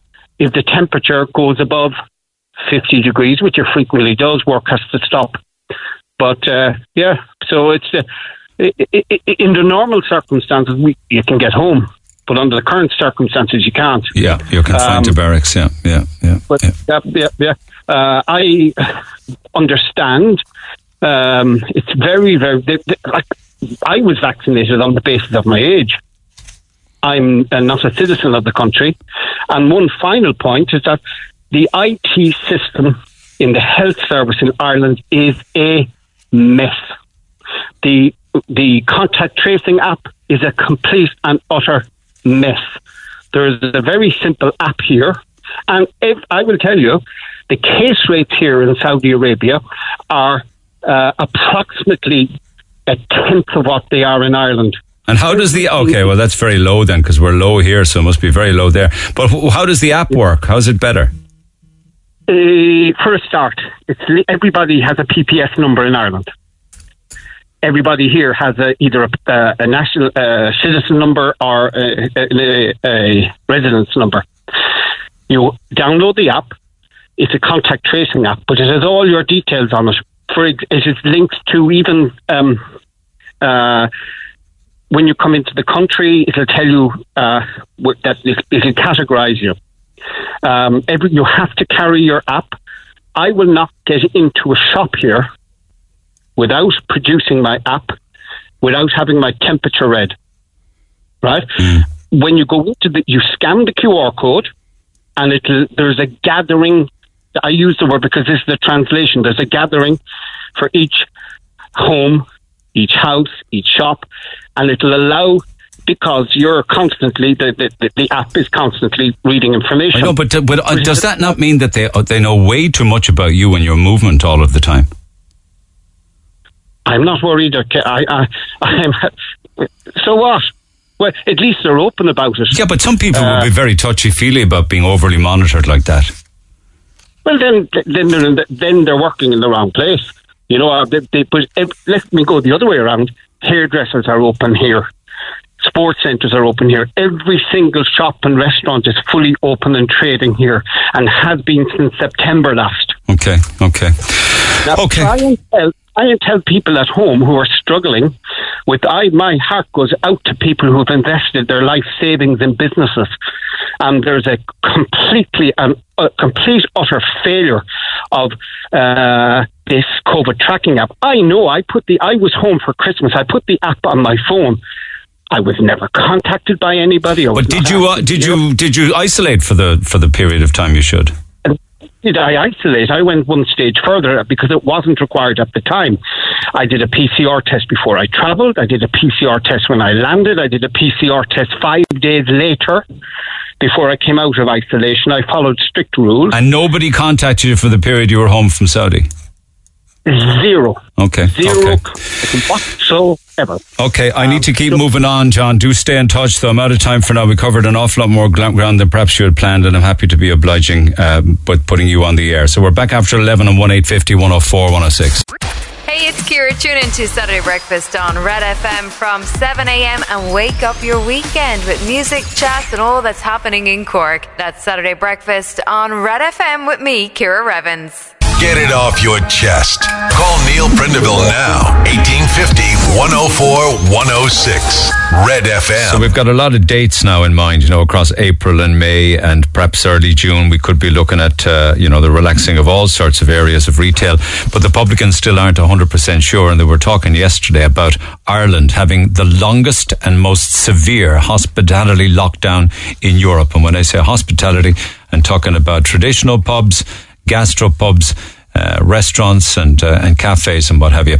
But it's probably fair to say that if Micheál Martin is saying that 80% of the adult population will be vaccinated by the end of June, that's the basis on which you could make a decision that traditional pubs would open by the end of June, and that from July onwards we would be in a very different situation, being able to travel around, being able to go into all retail, not your click and collect or anything kind of like that, or even outdoor dining or what have you, but the whole traditional world that we knew will be back in early July. I'm just throwing that out there as perhaps a date. Can I just say ahead of Easter as well, that yesterday, today and indeed tomorrow, Colm O'Sullivan is dropping Easter eggs to well-deserving Cork charities on behalf of us here at Cork's Red FM. We're just doing our little bit, and we're delivering Easter eggs to the likes of Marymount Hospice, Focus Ireland, Cope Foundation, Enable Ireland and Pieta House. I want to say thank you to SuperValue in Ballincollig for supplying us with the Easter eggs, and is putting smiles on faces in different charities and help centres, including Marymount, Focus, Cope, Enable and Pieta House. So well done to call on that. Morning, my name is Mark. Myself and a group of professional singers are going live on Facebook throughout the day on Easter Sunday in aid of mental health and suicide awareness. And Mark Cosgrove says the music will start at 3 and go on till 11 p.m. These are professional singers. Last time they did it, last year, they raised $5,500 for the Mercy Hospital. So maybe you could give us a little push during the week to help push mental health. It's very important, as I'm sure you'll agree. And all of the funds this year will go to Pieta House. Happy to do that. And can I just say, we're going to put your GoFundMe and your story and indeed your Facebook, songs and singing on Sunday up on our social media. Probably done already, to let people know where you are, when you'll be doing it and what time. So that'll be up on Twitter and Facebook. And good luck and well done raising money for Pieta House. Other texting this morning with regards to the freedom of the city and for Kim Kardashian, which will make a huge difference in Cork with regards to promoting and driving tourism in from not just America. I mean, her social media presence is all over the world. I mean, she's got millions of people following her. So giving her freedom of the city will be great for the economy locally and for tourism. Not everybody agrees. I think it's a disgrace that Kim Kardashian is getting the freedom of the city. If anyone should get it, it should be Micheál Martin. He's getting us through this pandemic. Says Ray and John in the van. Another one here. Surely we should pay for her jet over. Book out the best hotel for her for a week. Close off the city centre when she's here too. We need to pull all the stops out for this one. We could pay for it by adding a bit more to property tax, I believe. It would be well worth it. Thank you for those texts. Text 0868 104 106. Pick up the phone on 1850 104 106. Big push back then with regards to, teachers or those who should be or shouldn't be prioritised. Get your aunties off the radio. It's a disgrace. I'm sick to death of listening to people bashing school staff. I work in a special school where I'm daily spat at, licked, sneezed and coughed on. Not to mention the hits, punches and kicking, and a complete inability to maintain any social distancing in a special school. Morning, I love my job and I do it well. However, listening to some of your listeners this morning makes my blood boil. Let that man come in and work in my job for an hour. It's not June, July or August, Neil. Sorry, I just need to sort that screen. Thank you. It's not June, July and August. They work less than half the year when you take in weekends, midterms, Christmas holidays and Easter holidays. So let teachers do my job for an hour. Teachers then taking a career break after about 5 years work, then they can come back to their jobs. Hilarious. Tired after 5 years, which is actually only 3 years with the amount of work they do. You couldn't make this stuff up. And more. Unbelievable. It has been proven children are no threat. More likely a teacher will get the COVID from another teacher. It's insulting to others who have worked in shops throughout all of this. Who do the teachers think they are? They are hilarious. They work about 200 days a year, 5 hours a day, and looking to be vaccinated over people who work proper days and proper hours. Give me a break. And there's loads like this. I so agree with your caller. Teachers are bloody teachers. I'm an ex-teacher who moved profession years ago, but it's embarrassing how self-entitled teachers are. Just put a pin in it. I'm quite sure even me reading these texts out will annoy teachers, so much so that they'll probably turn me off. Can't come on air, but that man is so right. My nan is over 80 and was told 4 weeks ago she'll get an appointment for her vaccine. Still hasn't got it. For a country our size, we should be doing an awful lot better than this and have more people vaccinated. Also, thing is, it's not right that the guards haven't been vaccinated when the hospital and care home staff have.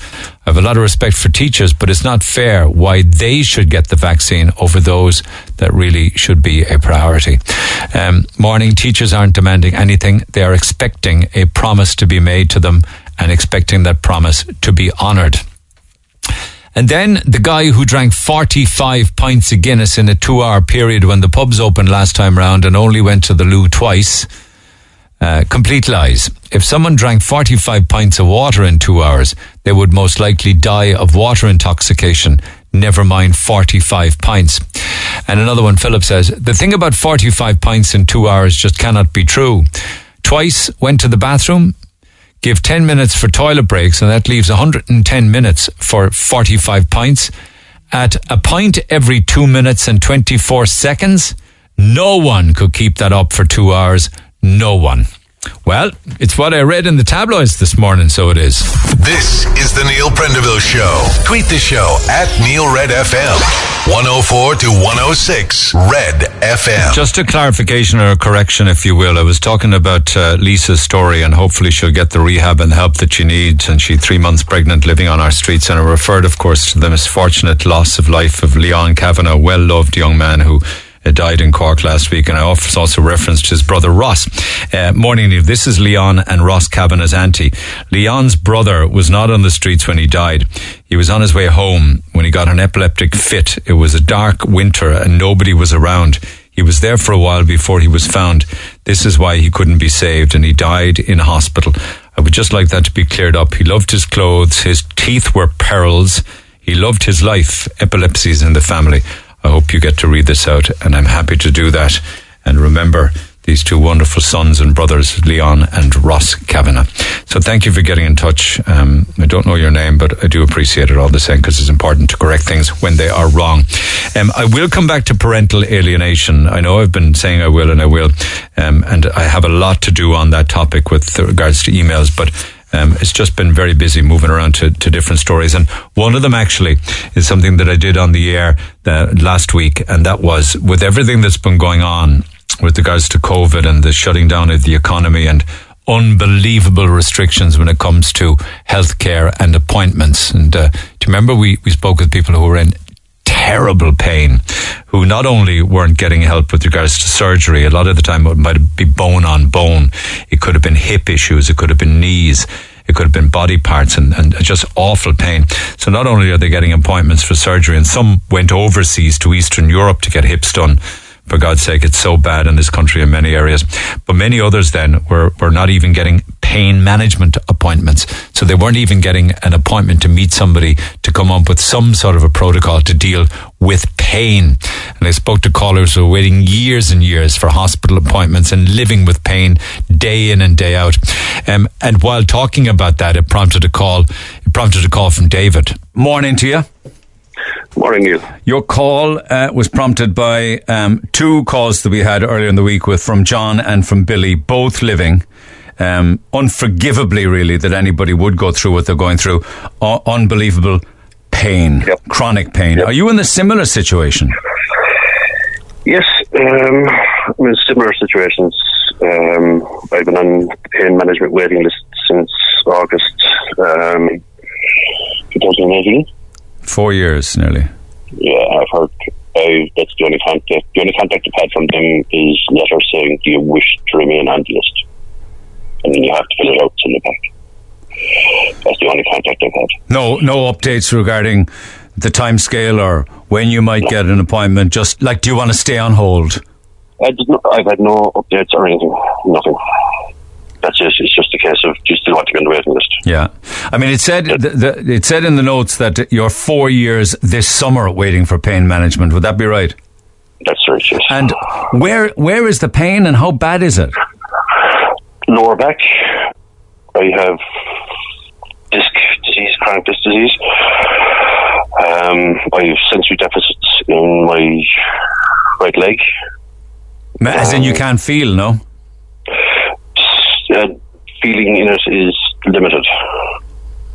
I couldn't tell the difference if something sharp or soft was rubbing down my leg. I couldn't tell you if it was sharp or soft. Are you in pain? Are you in pain now? Yes, I am. On a scale of 1 to 10, what kind of pain? Well, it's just pain quite a lot.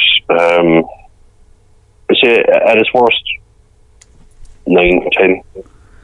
I've had occasions where I can't walk. Biggest shock I ever got was one morning I just went to get out of the bed and my legs just went from under me. I couldn't actually feel. I had no reflexes whatsoever in my right leg. I couldn't walk. My house has since been converted. I now have a stair lift and my bathroom has been converted to disabled so I can actually use the shower. How old are you? I'm 50. And how did this come about? Was this a gradual thing, the lumbar issues, the back pain?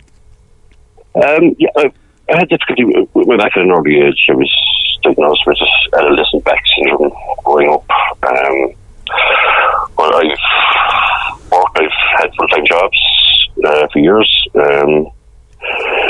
They weren't the main reason why I'm now classed as disabled, which is a label I hate. Yeah. I've had to use walking aids. And this recently I discovered that it's now in my neck as well, and I have excruciating pain down from my neck down my right arm. So we have so many people in Ireland in 9 out of 10, 10 out of 10 pain that are 2 years, 3 years, or coming summer you are 4 years, not for any kind of surgery you're waiting for, it's just for an appointment for pain management. How do you deal with the pain then? What medications are you on? I have Plexia, Targan. There are different painkillers that I use. So prescription painkillers? Yeah. No, I don't always take them because I don't like them. Why? The effect they can have on you. What effect do they have? They can make you just drowsy, dopey. I don't like that. I don't like that sensation. I find the worst part of it, to be honest, is the mental part of it. It is the depression that goes with it. Yeah. That's the bit that actually drives me. That's the bit that gets me most.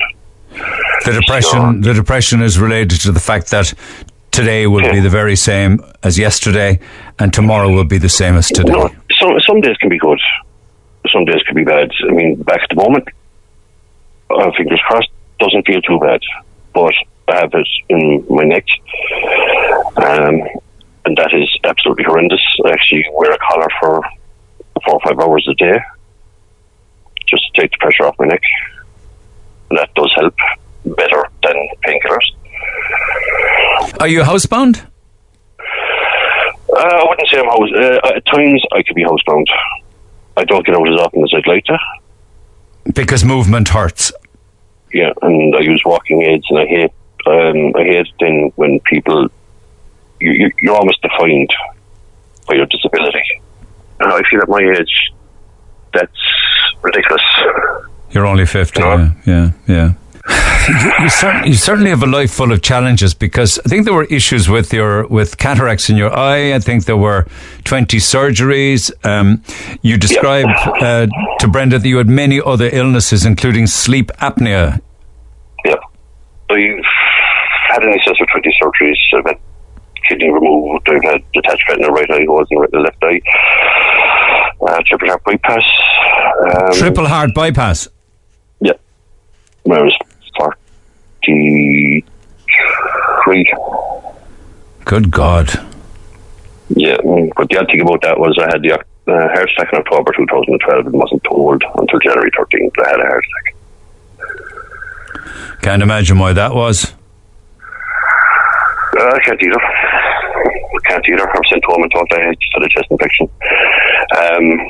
Cataract, I lost my eye. Why did you lose your eye? Why wasn't the cataract treated? So I lost my central vision. I had the peripheral vision, which was quite good. But then it was March 2018, I noticed that it wasn't what it used to be. So I made an appointment. I went to a local optician. And she said, you have a very dense cataract in your eye. And she said, if you experience any floaters or flashing, you need to go to A&E. And she did out a referral letter from a doctor. The cataract led to you going blind in the eye, was it? It led to the cataract suffocating the eye and blowing the pupil. So have you only sight in one eye? I've only got one eye now. Oh, the other one was operated and taken out? It was taken out in November last year. How do you...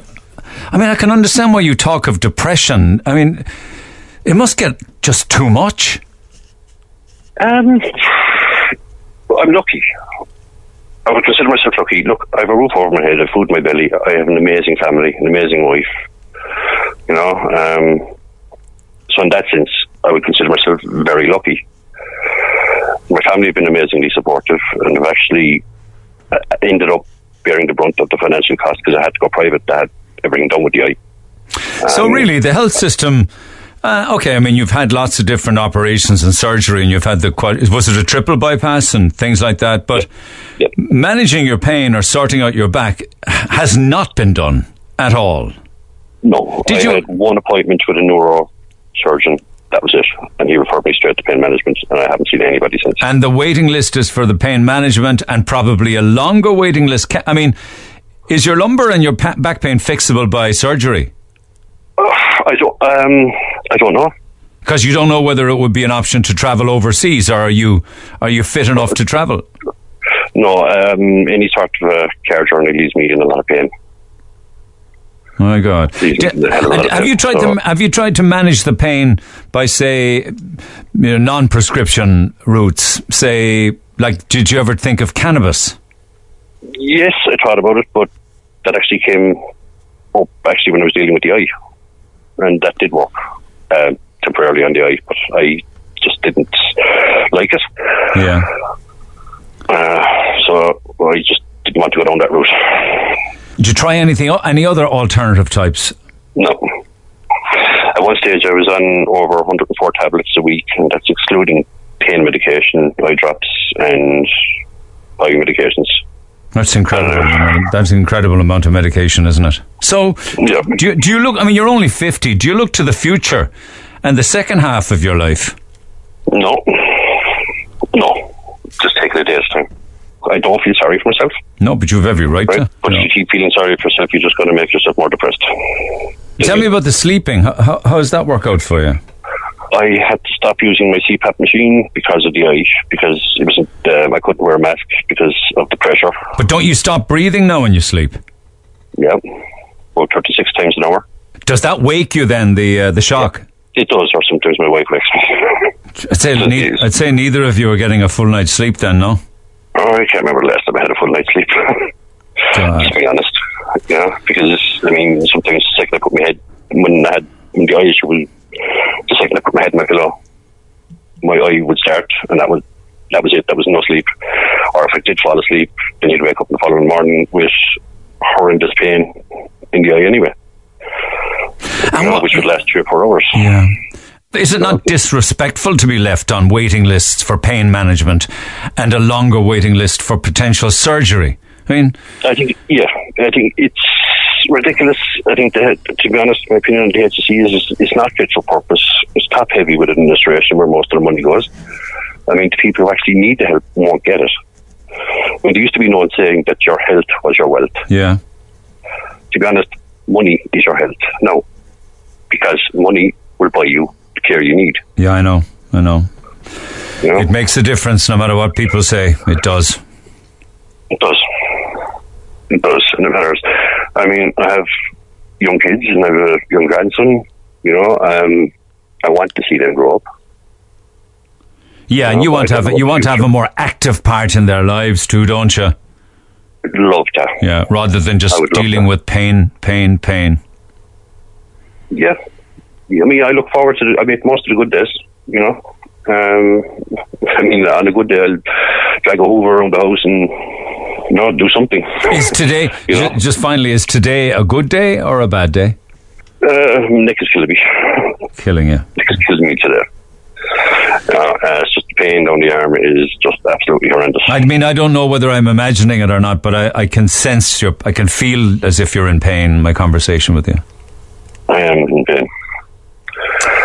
But it won't stop me living as much as I can, because you can't sit down and wait for the world.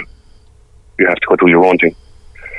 As much as it hurts, you have to make the best of what you have. I know, but there's no point. No point for me sitting down wishing won't come true.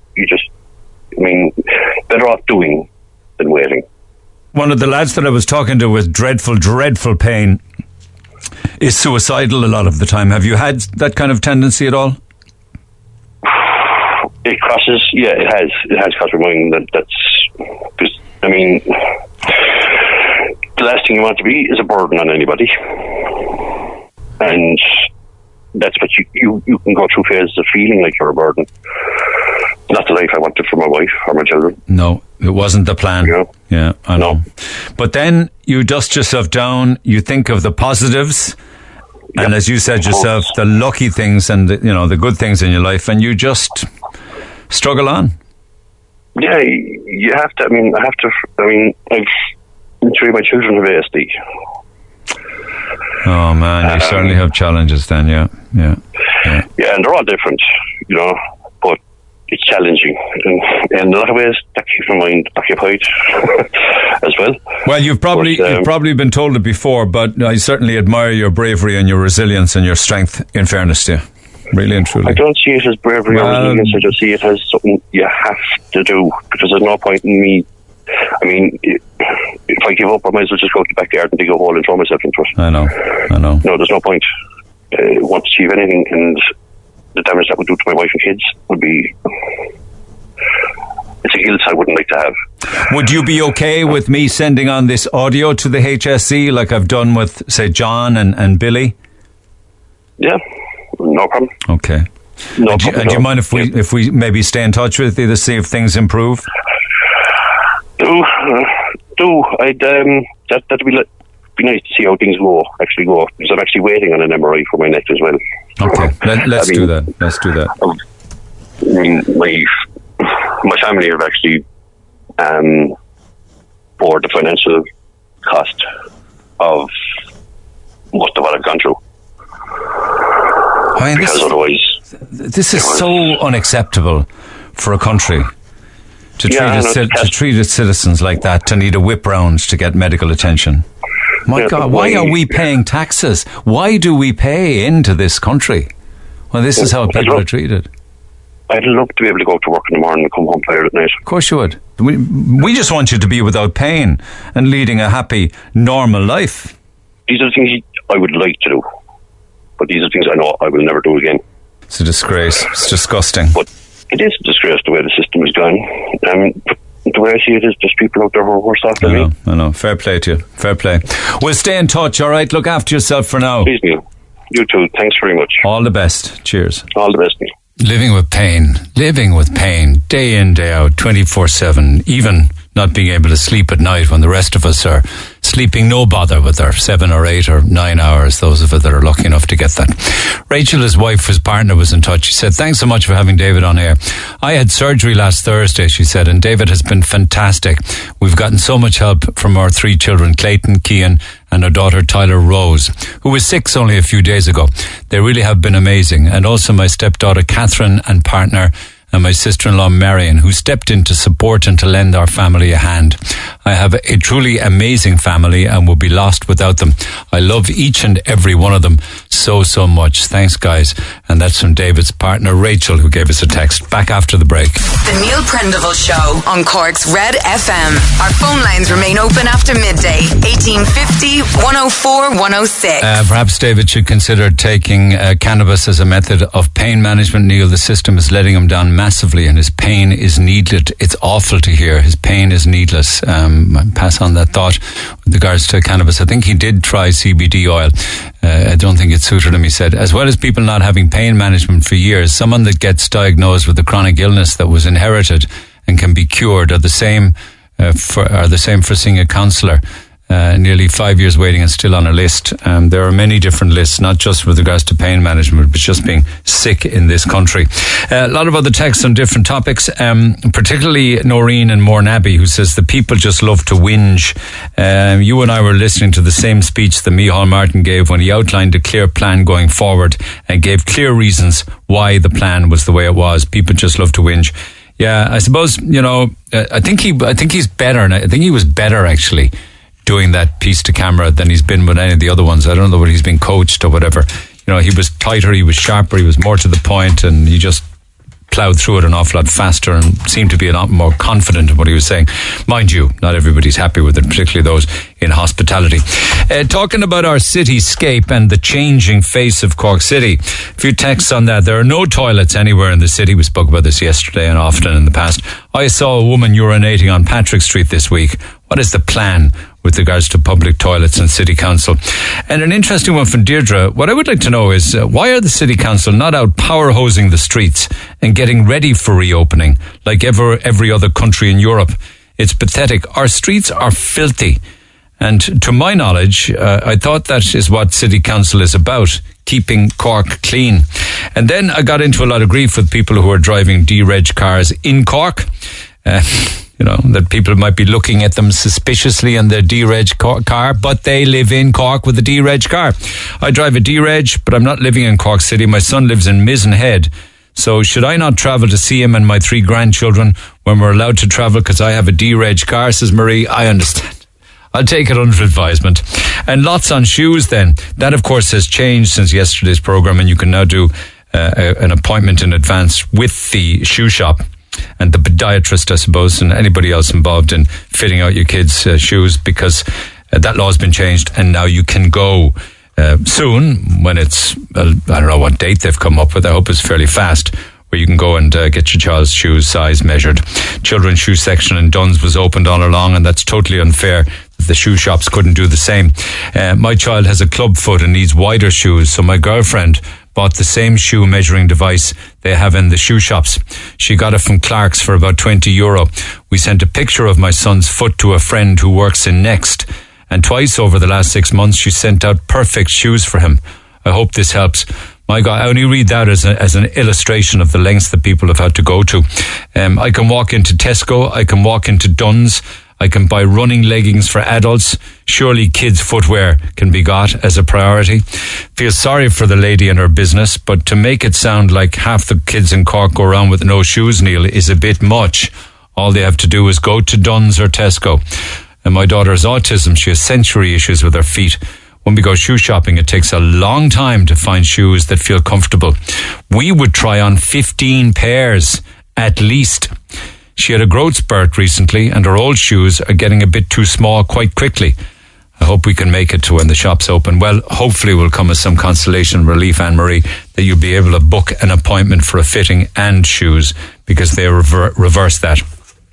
Surely there's an opportunity to put together a playlist for the vaccination centres, music that they could play as people have been vaccinated. Freedom by George Michael, Free Falling by Tom Petty, Please Release Me, Let Me Go by Engelbert Humperdinck to start you off. Thank you for that. The private sector should be vaccinated first. They pay for politicians. They pay for Gardaí, nurses, hospitals and other things. They're the ones driving the bus and funding the economy, says Paddy, the private sector. And there's many texts then on reopening. I just wanted to clarify after last week's conversations, are mobile home parks allowed to open under the new guidelines? Well, if you're asking the question, will mobile home parks be able to open on April 12th? The answer to that is no. Can you tell me what's the point of opening the county? For example, someone drives from Youghal to Castletownbere, looks at the trawlers and turns around and goes home because there's nowhere for them to go, eat or stay. Open the country, for God's sake. Even do it in regionalised county by county areas. Okay, well that would mean that down here we'd be able to go to Waterford, we'd be able to go to Tip, we'd be able to go to Kerry and Limerick. Apparently there isn't an apartment to be got in Killarney this weekend. They're all booked up. Don't mobile home parks and caravan parks fall under hospitality? So it'll be June at the earliest for opening. It's so vague, as they are so different from hotels and B&Bs, but they still fall under the same category. No, mobile home parks and caravan parks will not open on the 12th of April. There'll be a bit of a wait for that. I imagine that will fall under probably hotels and guest houses at the earliest, wouldn't they? If anyone's thinking of sticking to the current rules, they need to wake up and have a look around them. The government is saying you can meet another household outdoors, but not indoors or garden meetings. Where are their heads stuck up with regards to that? It's my personal opinion, and I just want you to read this out. I really don't care about pubs and restaurants, as I don't visit them often. It's the same with takeaway, just once a month. The rest is groceries from stores and cooking at home. I haven't eaten out in more than a year, and I do not miss it at all. What I miss is travelling. It's all I need to go everywhere I need and want. Please, please, I just want to travel. Open the borders. Thank you for those, and there's many more like that, and also a lot then on... I would sum it up as, some people would say, teachers would say it's teacher bashing. And I will come back to that, but it's others then that would say that it's only talking about teachers who want a priority that they don't feel, the general public don't feel they need or deserve. Not any of them anyway. But let me get back to the phone lines. James, good morning. Good morning to you. We had a caller on the air earlier on. Enjoying it thoroughly. Thank you. Well, we were talking earlier with the chap who's living, Cork man from Cove, who's living and working in Saudi, and you wanted to pick up on that. Yes, and just one other small thing there, just to, as I digress for a second. Very disappointing, Neil, to hear that 20 or 25% of people didn't turn up at Páirc Uí Chaoimh. Yeah, 25% no-show, they're saying, at Páirc Uí Chaoimh. That's very disappointing, Neil. I mean, we're the vaccination, we want to get free, and everybody wants to get free, so vaccination is the only game in town, Neil. Well, I will say that the staff down there then were busy on the phones yesterday trying to get people to come in who needed a vaccine at short notice, so they were hoping not to waste them. Oh, yes, I'd love to run down myself, I can tell you, and take it. All right, okay. They don't know. But anyway, to get back to that gentleman, Neil, that was talking about Saudi Arabia and waxing lyrical about it, I wouldn't live there, Neil, I wouldn't live there now because I'm elderly, but if I was 40 years younger, it's a brutal regime, Neil. But there are Irish people living there, particularly young people who are over there teaching and working and doing, working in creches and... Yes, well, you want to be careful there because you can't speak out against the regime, you know. As I said earlier on to Brendan, and she reminded me of his name, Khashoggi, Jamal Khashoggi, yeah, he went into, didn't he go into an embassy, came out the back door in his suitcase. Yeah. When he was dismembered inside the embassy, at the approval of the regime. He went into the Saudi consulate in Istanbul to renew his passport, but he was lured into a trap, yeah. Yes, and Also, there would be no radio station like this in Saudi Arabia. Neil, wouldn't be allowed. Here, thank God, we live in a country where you can come on the radio station, you can lampoon Micheál Martin, you can lampoon Leo Varadkar and Mary Lou MacDonald, and there'll be no repercussions. You wouldn't dare criticise. Well, for now, no, but for now, yeah. But the world is changing very quick on what you can say about people. So CRT having to apologise. You wouldn't be allowed to do anything like that. Your station wouldn't be allowed there. Well, what do we know about Saudi that's so bad? Brutal Muslim regimes are very brutal, Neil. You take what's happening with the Sheikh Maktoum and his daughter, Neil, who's terrified of him, and all his children are terrified of him, Neil. Mary Robinson got involved, probably shouldn't have for her own sake, but his daughter is terrified of him, and that is the regime. They're not Christian people, they're Muslims, and that's the kind of regime you will get there, Neil. Also, as you know, in Indonesia, another populous Muslim country, you daren't come out there and be gay because you would be publicly lashed outside the mosque on a Friday. That's a regular occurrence. You'll be arrested, but not by the normal police. But we go to Russia and they have very, very, very, very harsh treatment of gay people in Russia, for instance. Oh yes, Mr. Putin. You would try to oppose Mr. Putin like Mr. Navalny, and you get poisoned and you get put into prison. As you know, there's an Irish journalist now coming home from China. You heard that, Neil, I suppose? Yeah. Emer Murray, because she's been threatened there by the police. And these are terrible. Didn't her husband also is a journalist, and didn't he? How wonderful it is to be living here in this wonderful country, in this wonderful city. There are upsides to freedom, all right. Her husband actually is a BBC journalist, and apparently he did some exposés on the BBC about slave labour in the northern provinces of China, particularly with the cotton pickers. The Chinese did not like what he was reporting. Oh, no. They started following him. They started harassing him. That's the backstory to the China one. She doesn't feel safe there anymore, Neil. So that's why I just still saying like we should be kind of really happy that we're living where we are, Neil, and under this we have this kind of freedom to go about our business and criticise whoever we like in government. And Amnesty International released 10 ways that Saudi Arabia violates human rights. Torture is used as a punishment. Executions are on the increase. There's no free speech, no protests allowed. Women are widely discriminated against. Torture in police custody is common. You can be detained and arrested with no good reason, and religious discrimination is rife. And of course, as you know, up to very recently, as I said to Brenda earlier on, if Brenda was living in Saudi Arabia, she wouldn't be allowed to drive a car. Yes, but they are changing, and they're changing fairly fast in defence of the system there. It is getting better. Oh, well, they have to. I suppose it's with international pressure, Neil, would become on them now, of course, and they have to worry about tourism and that kind of thing. Okay. But no, I rather, as I said, that's a man's choice to live there. But and also, of course, 50 degrees centigrade. No, Neil, couldn't live under that, I'm afraid. All right, pal, do stay in touch. Saudi Crown Prince Mohammed bin Salman approved the operation that led to the brutal murder of the journalist Jamal Khashoggi in 2018, according to a declassified report released by the Biden Presidential Administration Department. They say that his murder was approved by the Saudi Crown Prince. It was awful. Awful. I won't even go into the details of what they did to that poor man and to his body. It's just too horrific even to go through it. Back to the phone lines we go, 1-850 104 106. Michael, good morning.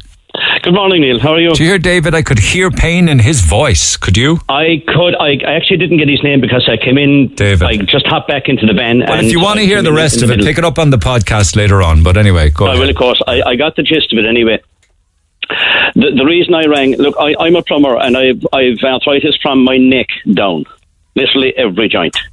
Go away. And I tried all the medicines that the doctor would give you, and they actually had an adverse effect on my health and didn't make it worse. Prescription medication. Pardon? All prescription medication you're referring to. All prescription medication, yeah. Okay. So I threw it out the window. Salpadol and all that stuff. Yes, tramadol, tryptamycin, sulfadol, yeah, crazy.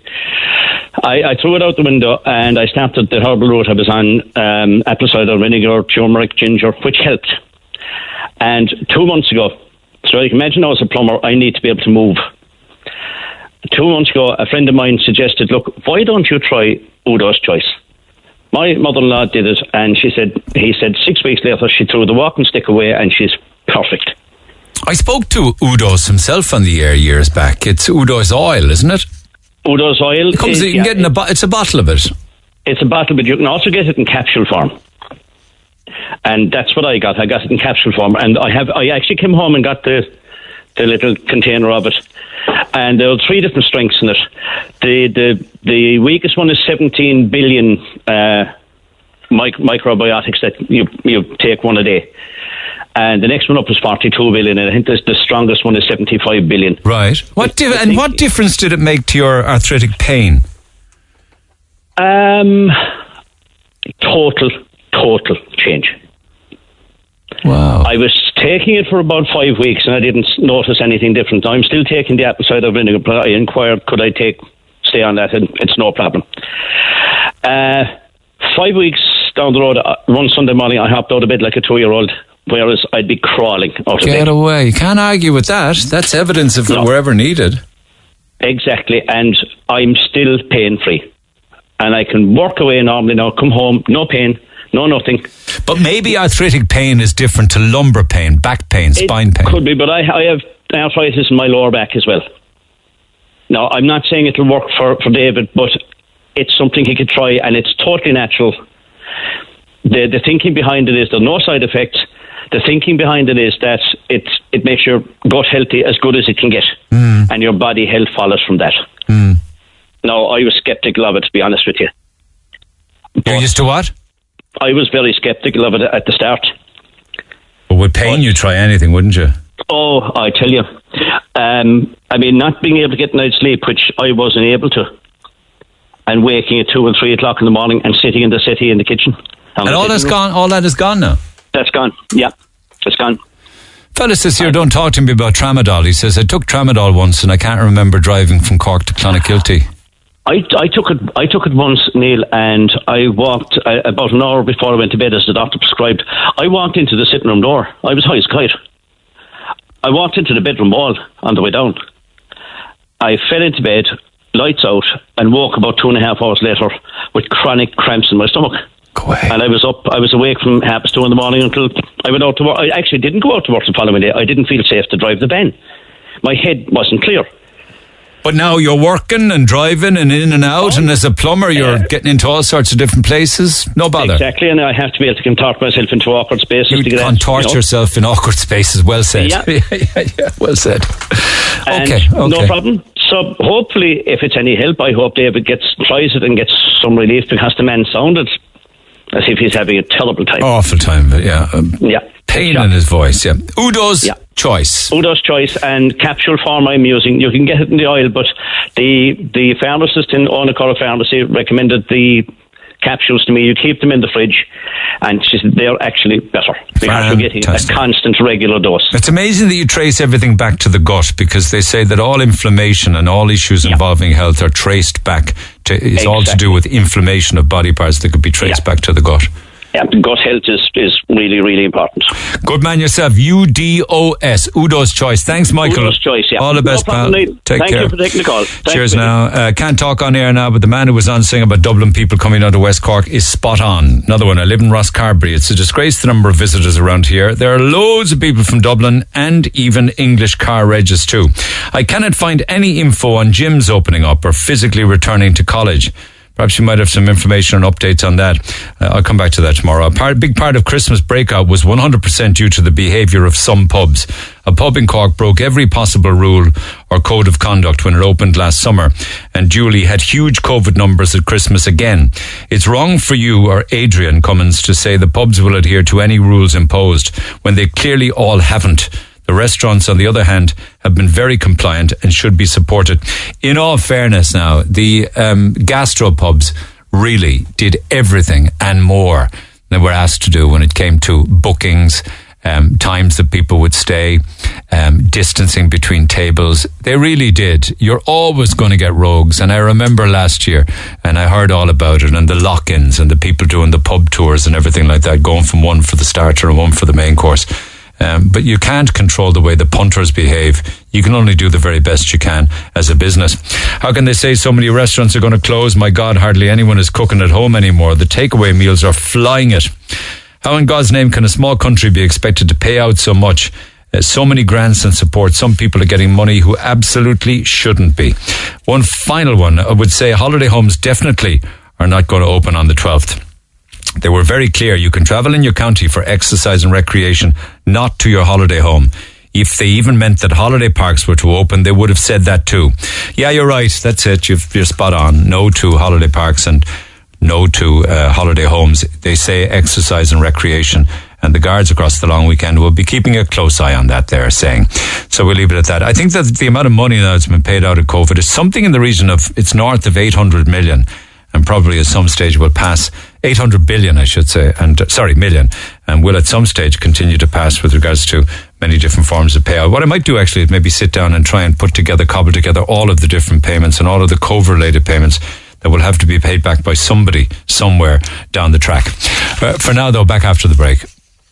Call the Neil Prendeville Show now. 1850-104-106. Red FM. Yeah, I got that figure. The actual total spend then when you look for the entire year, going back to, say, March of 2020 up to the end of March 2021, the state total for COVID payments, and I'm combining all of them, all of the different COVID-related welfare supports that are available, and that's was spent by the state.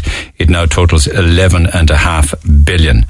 So that's the full total. You can break it down into different categories then, 900 million there and so on and so forth. But the absolute total is 11.5 billion in COVID-19 welfare supports.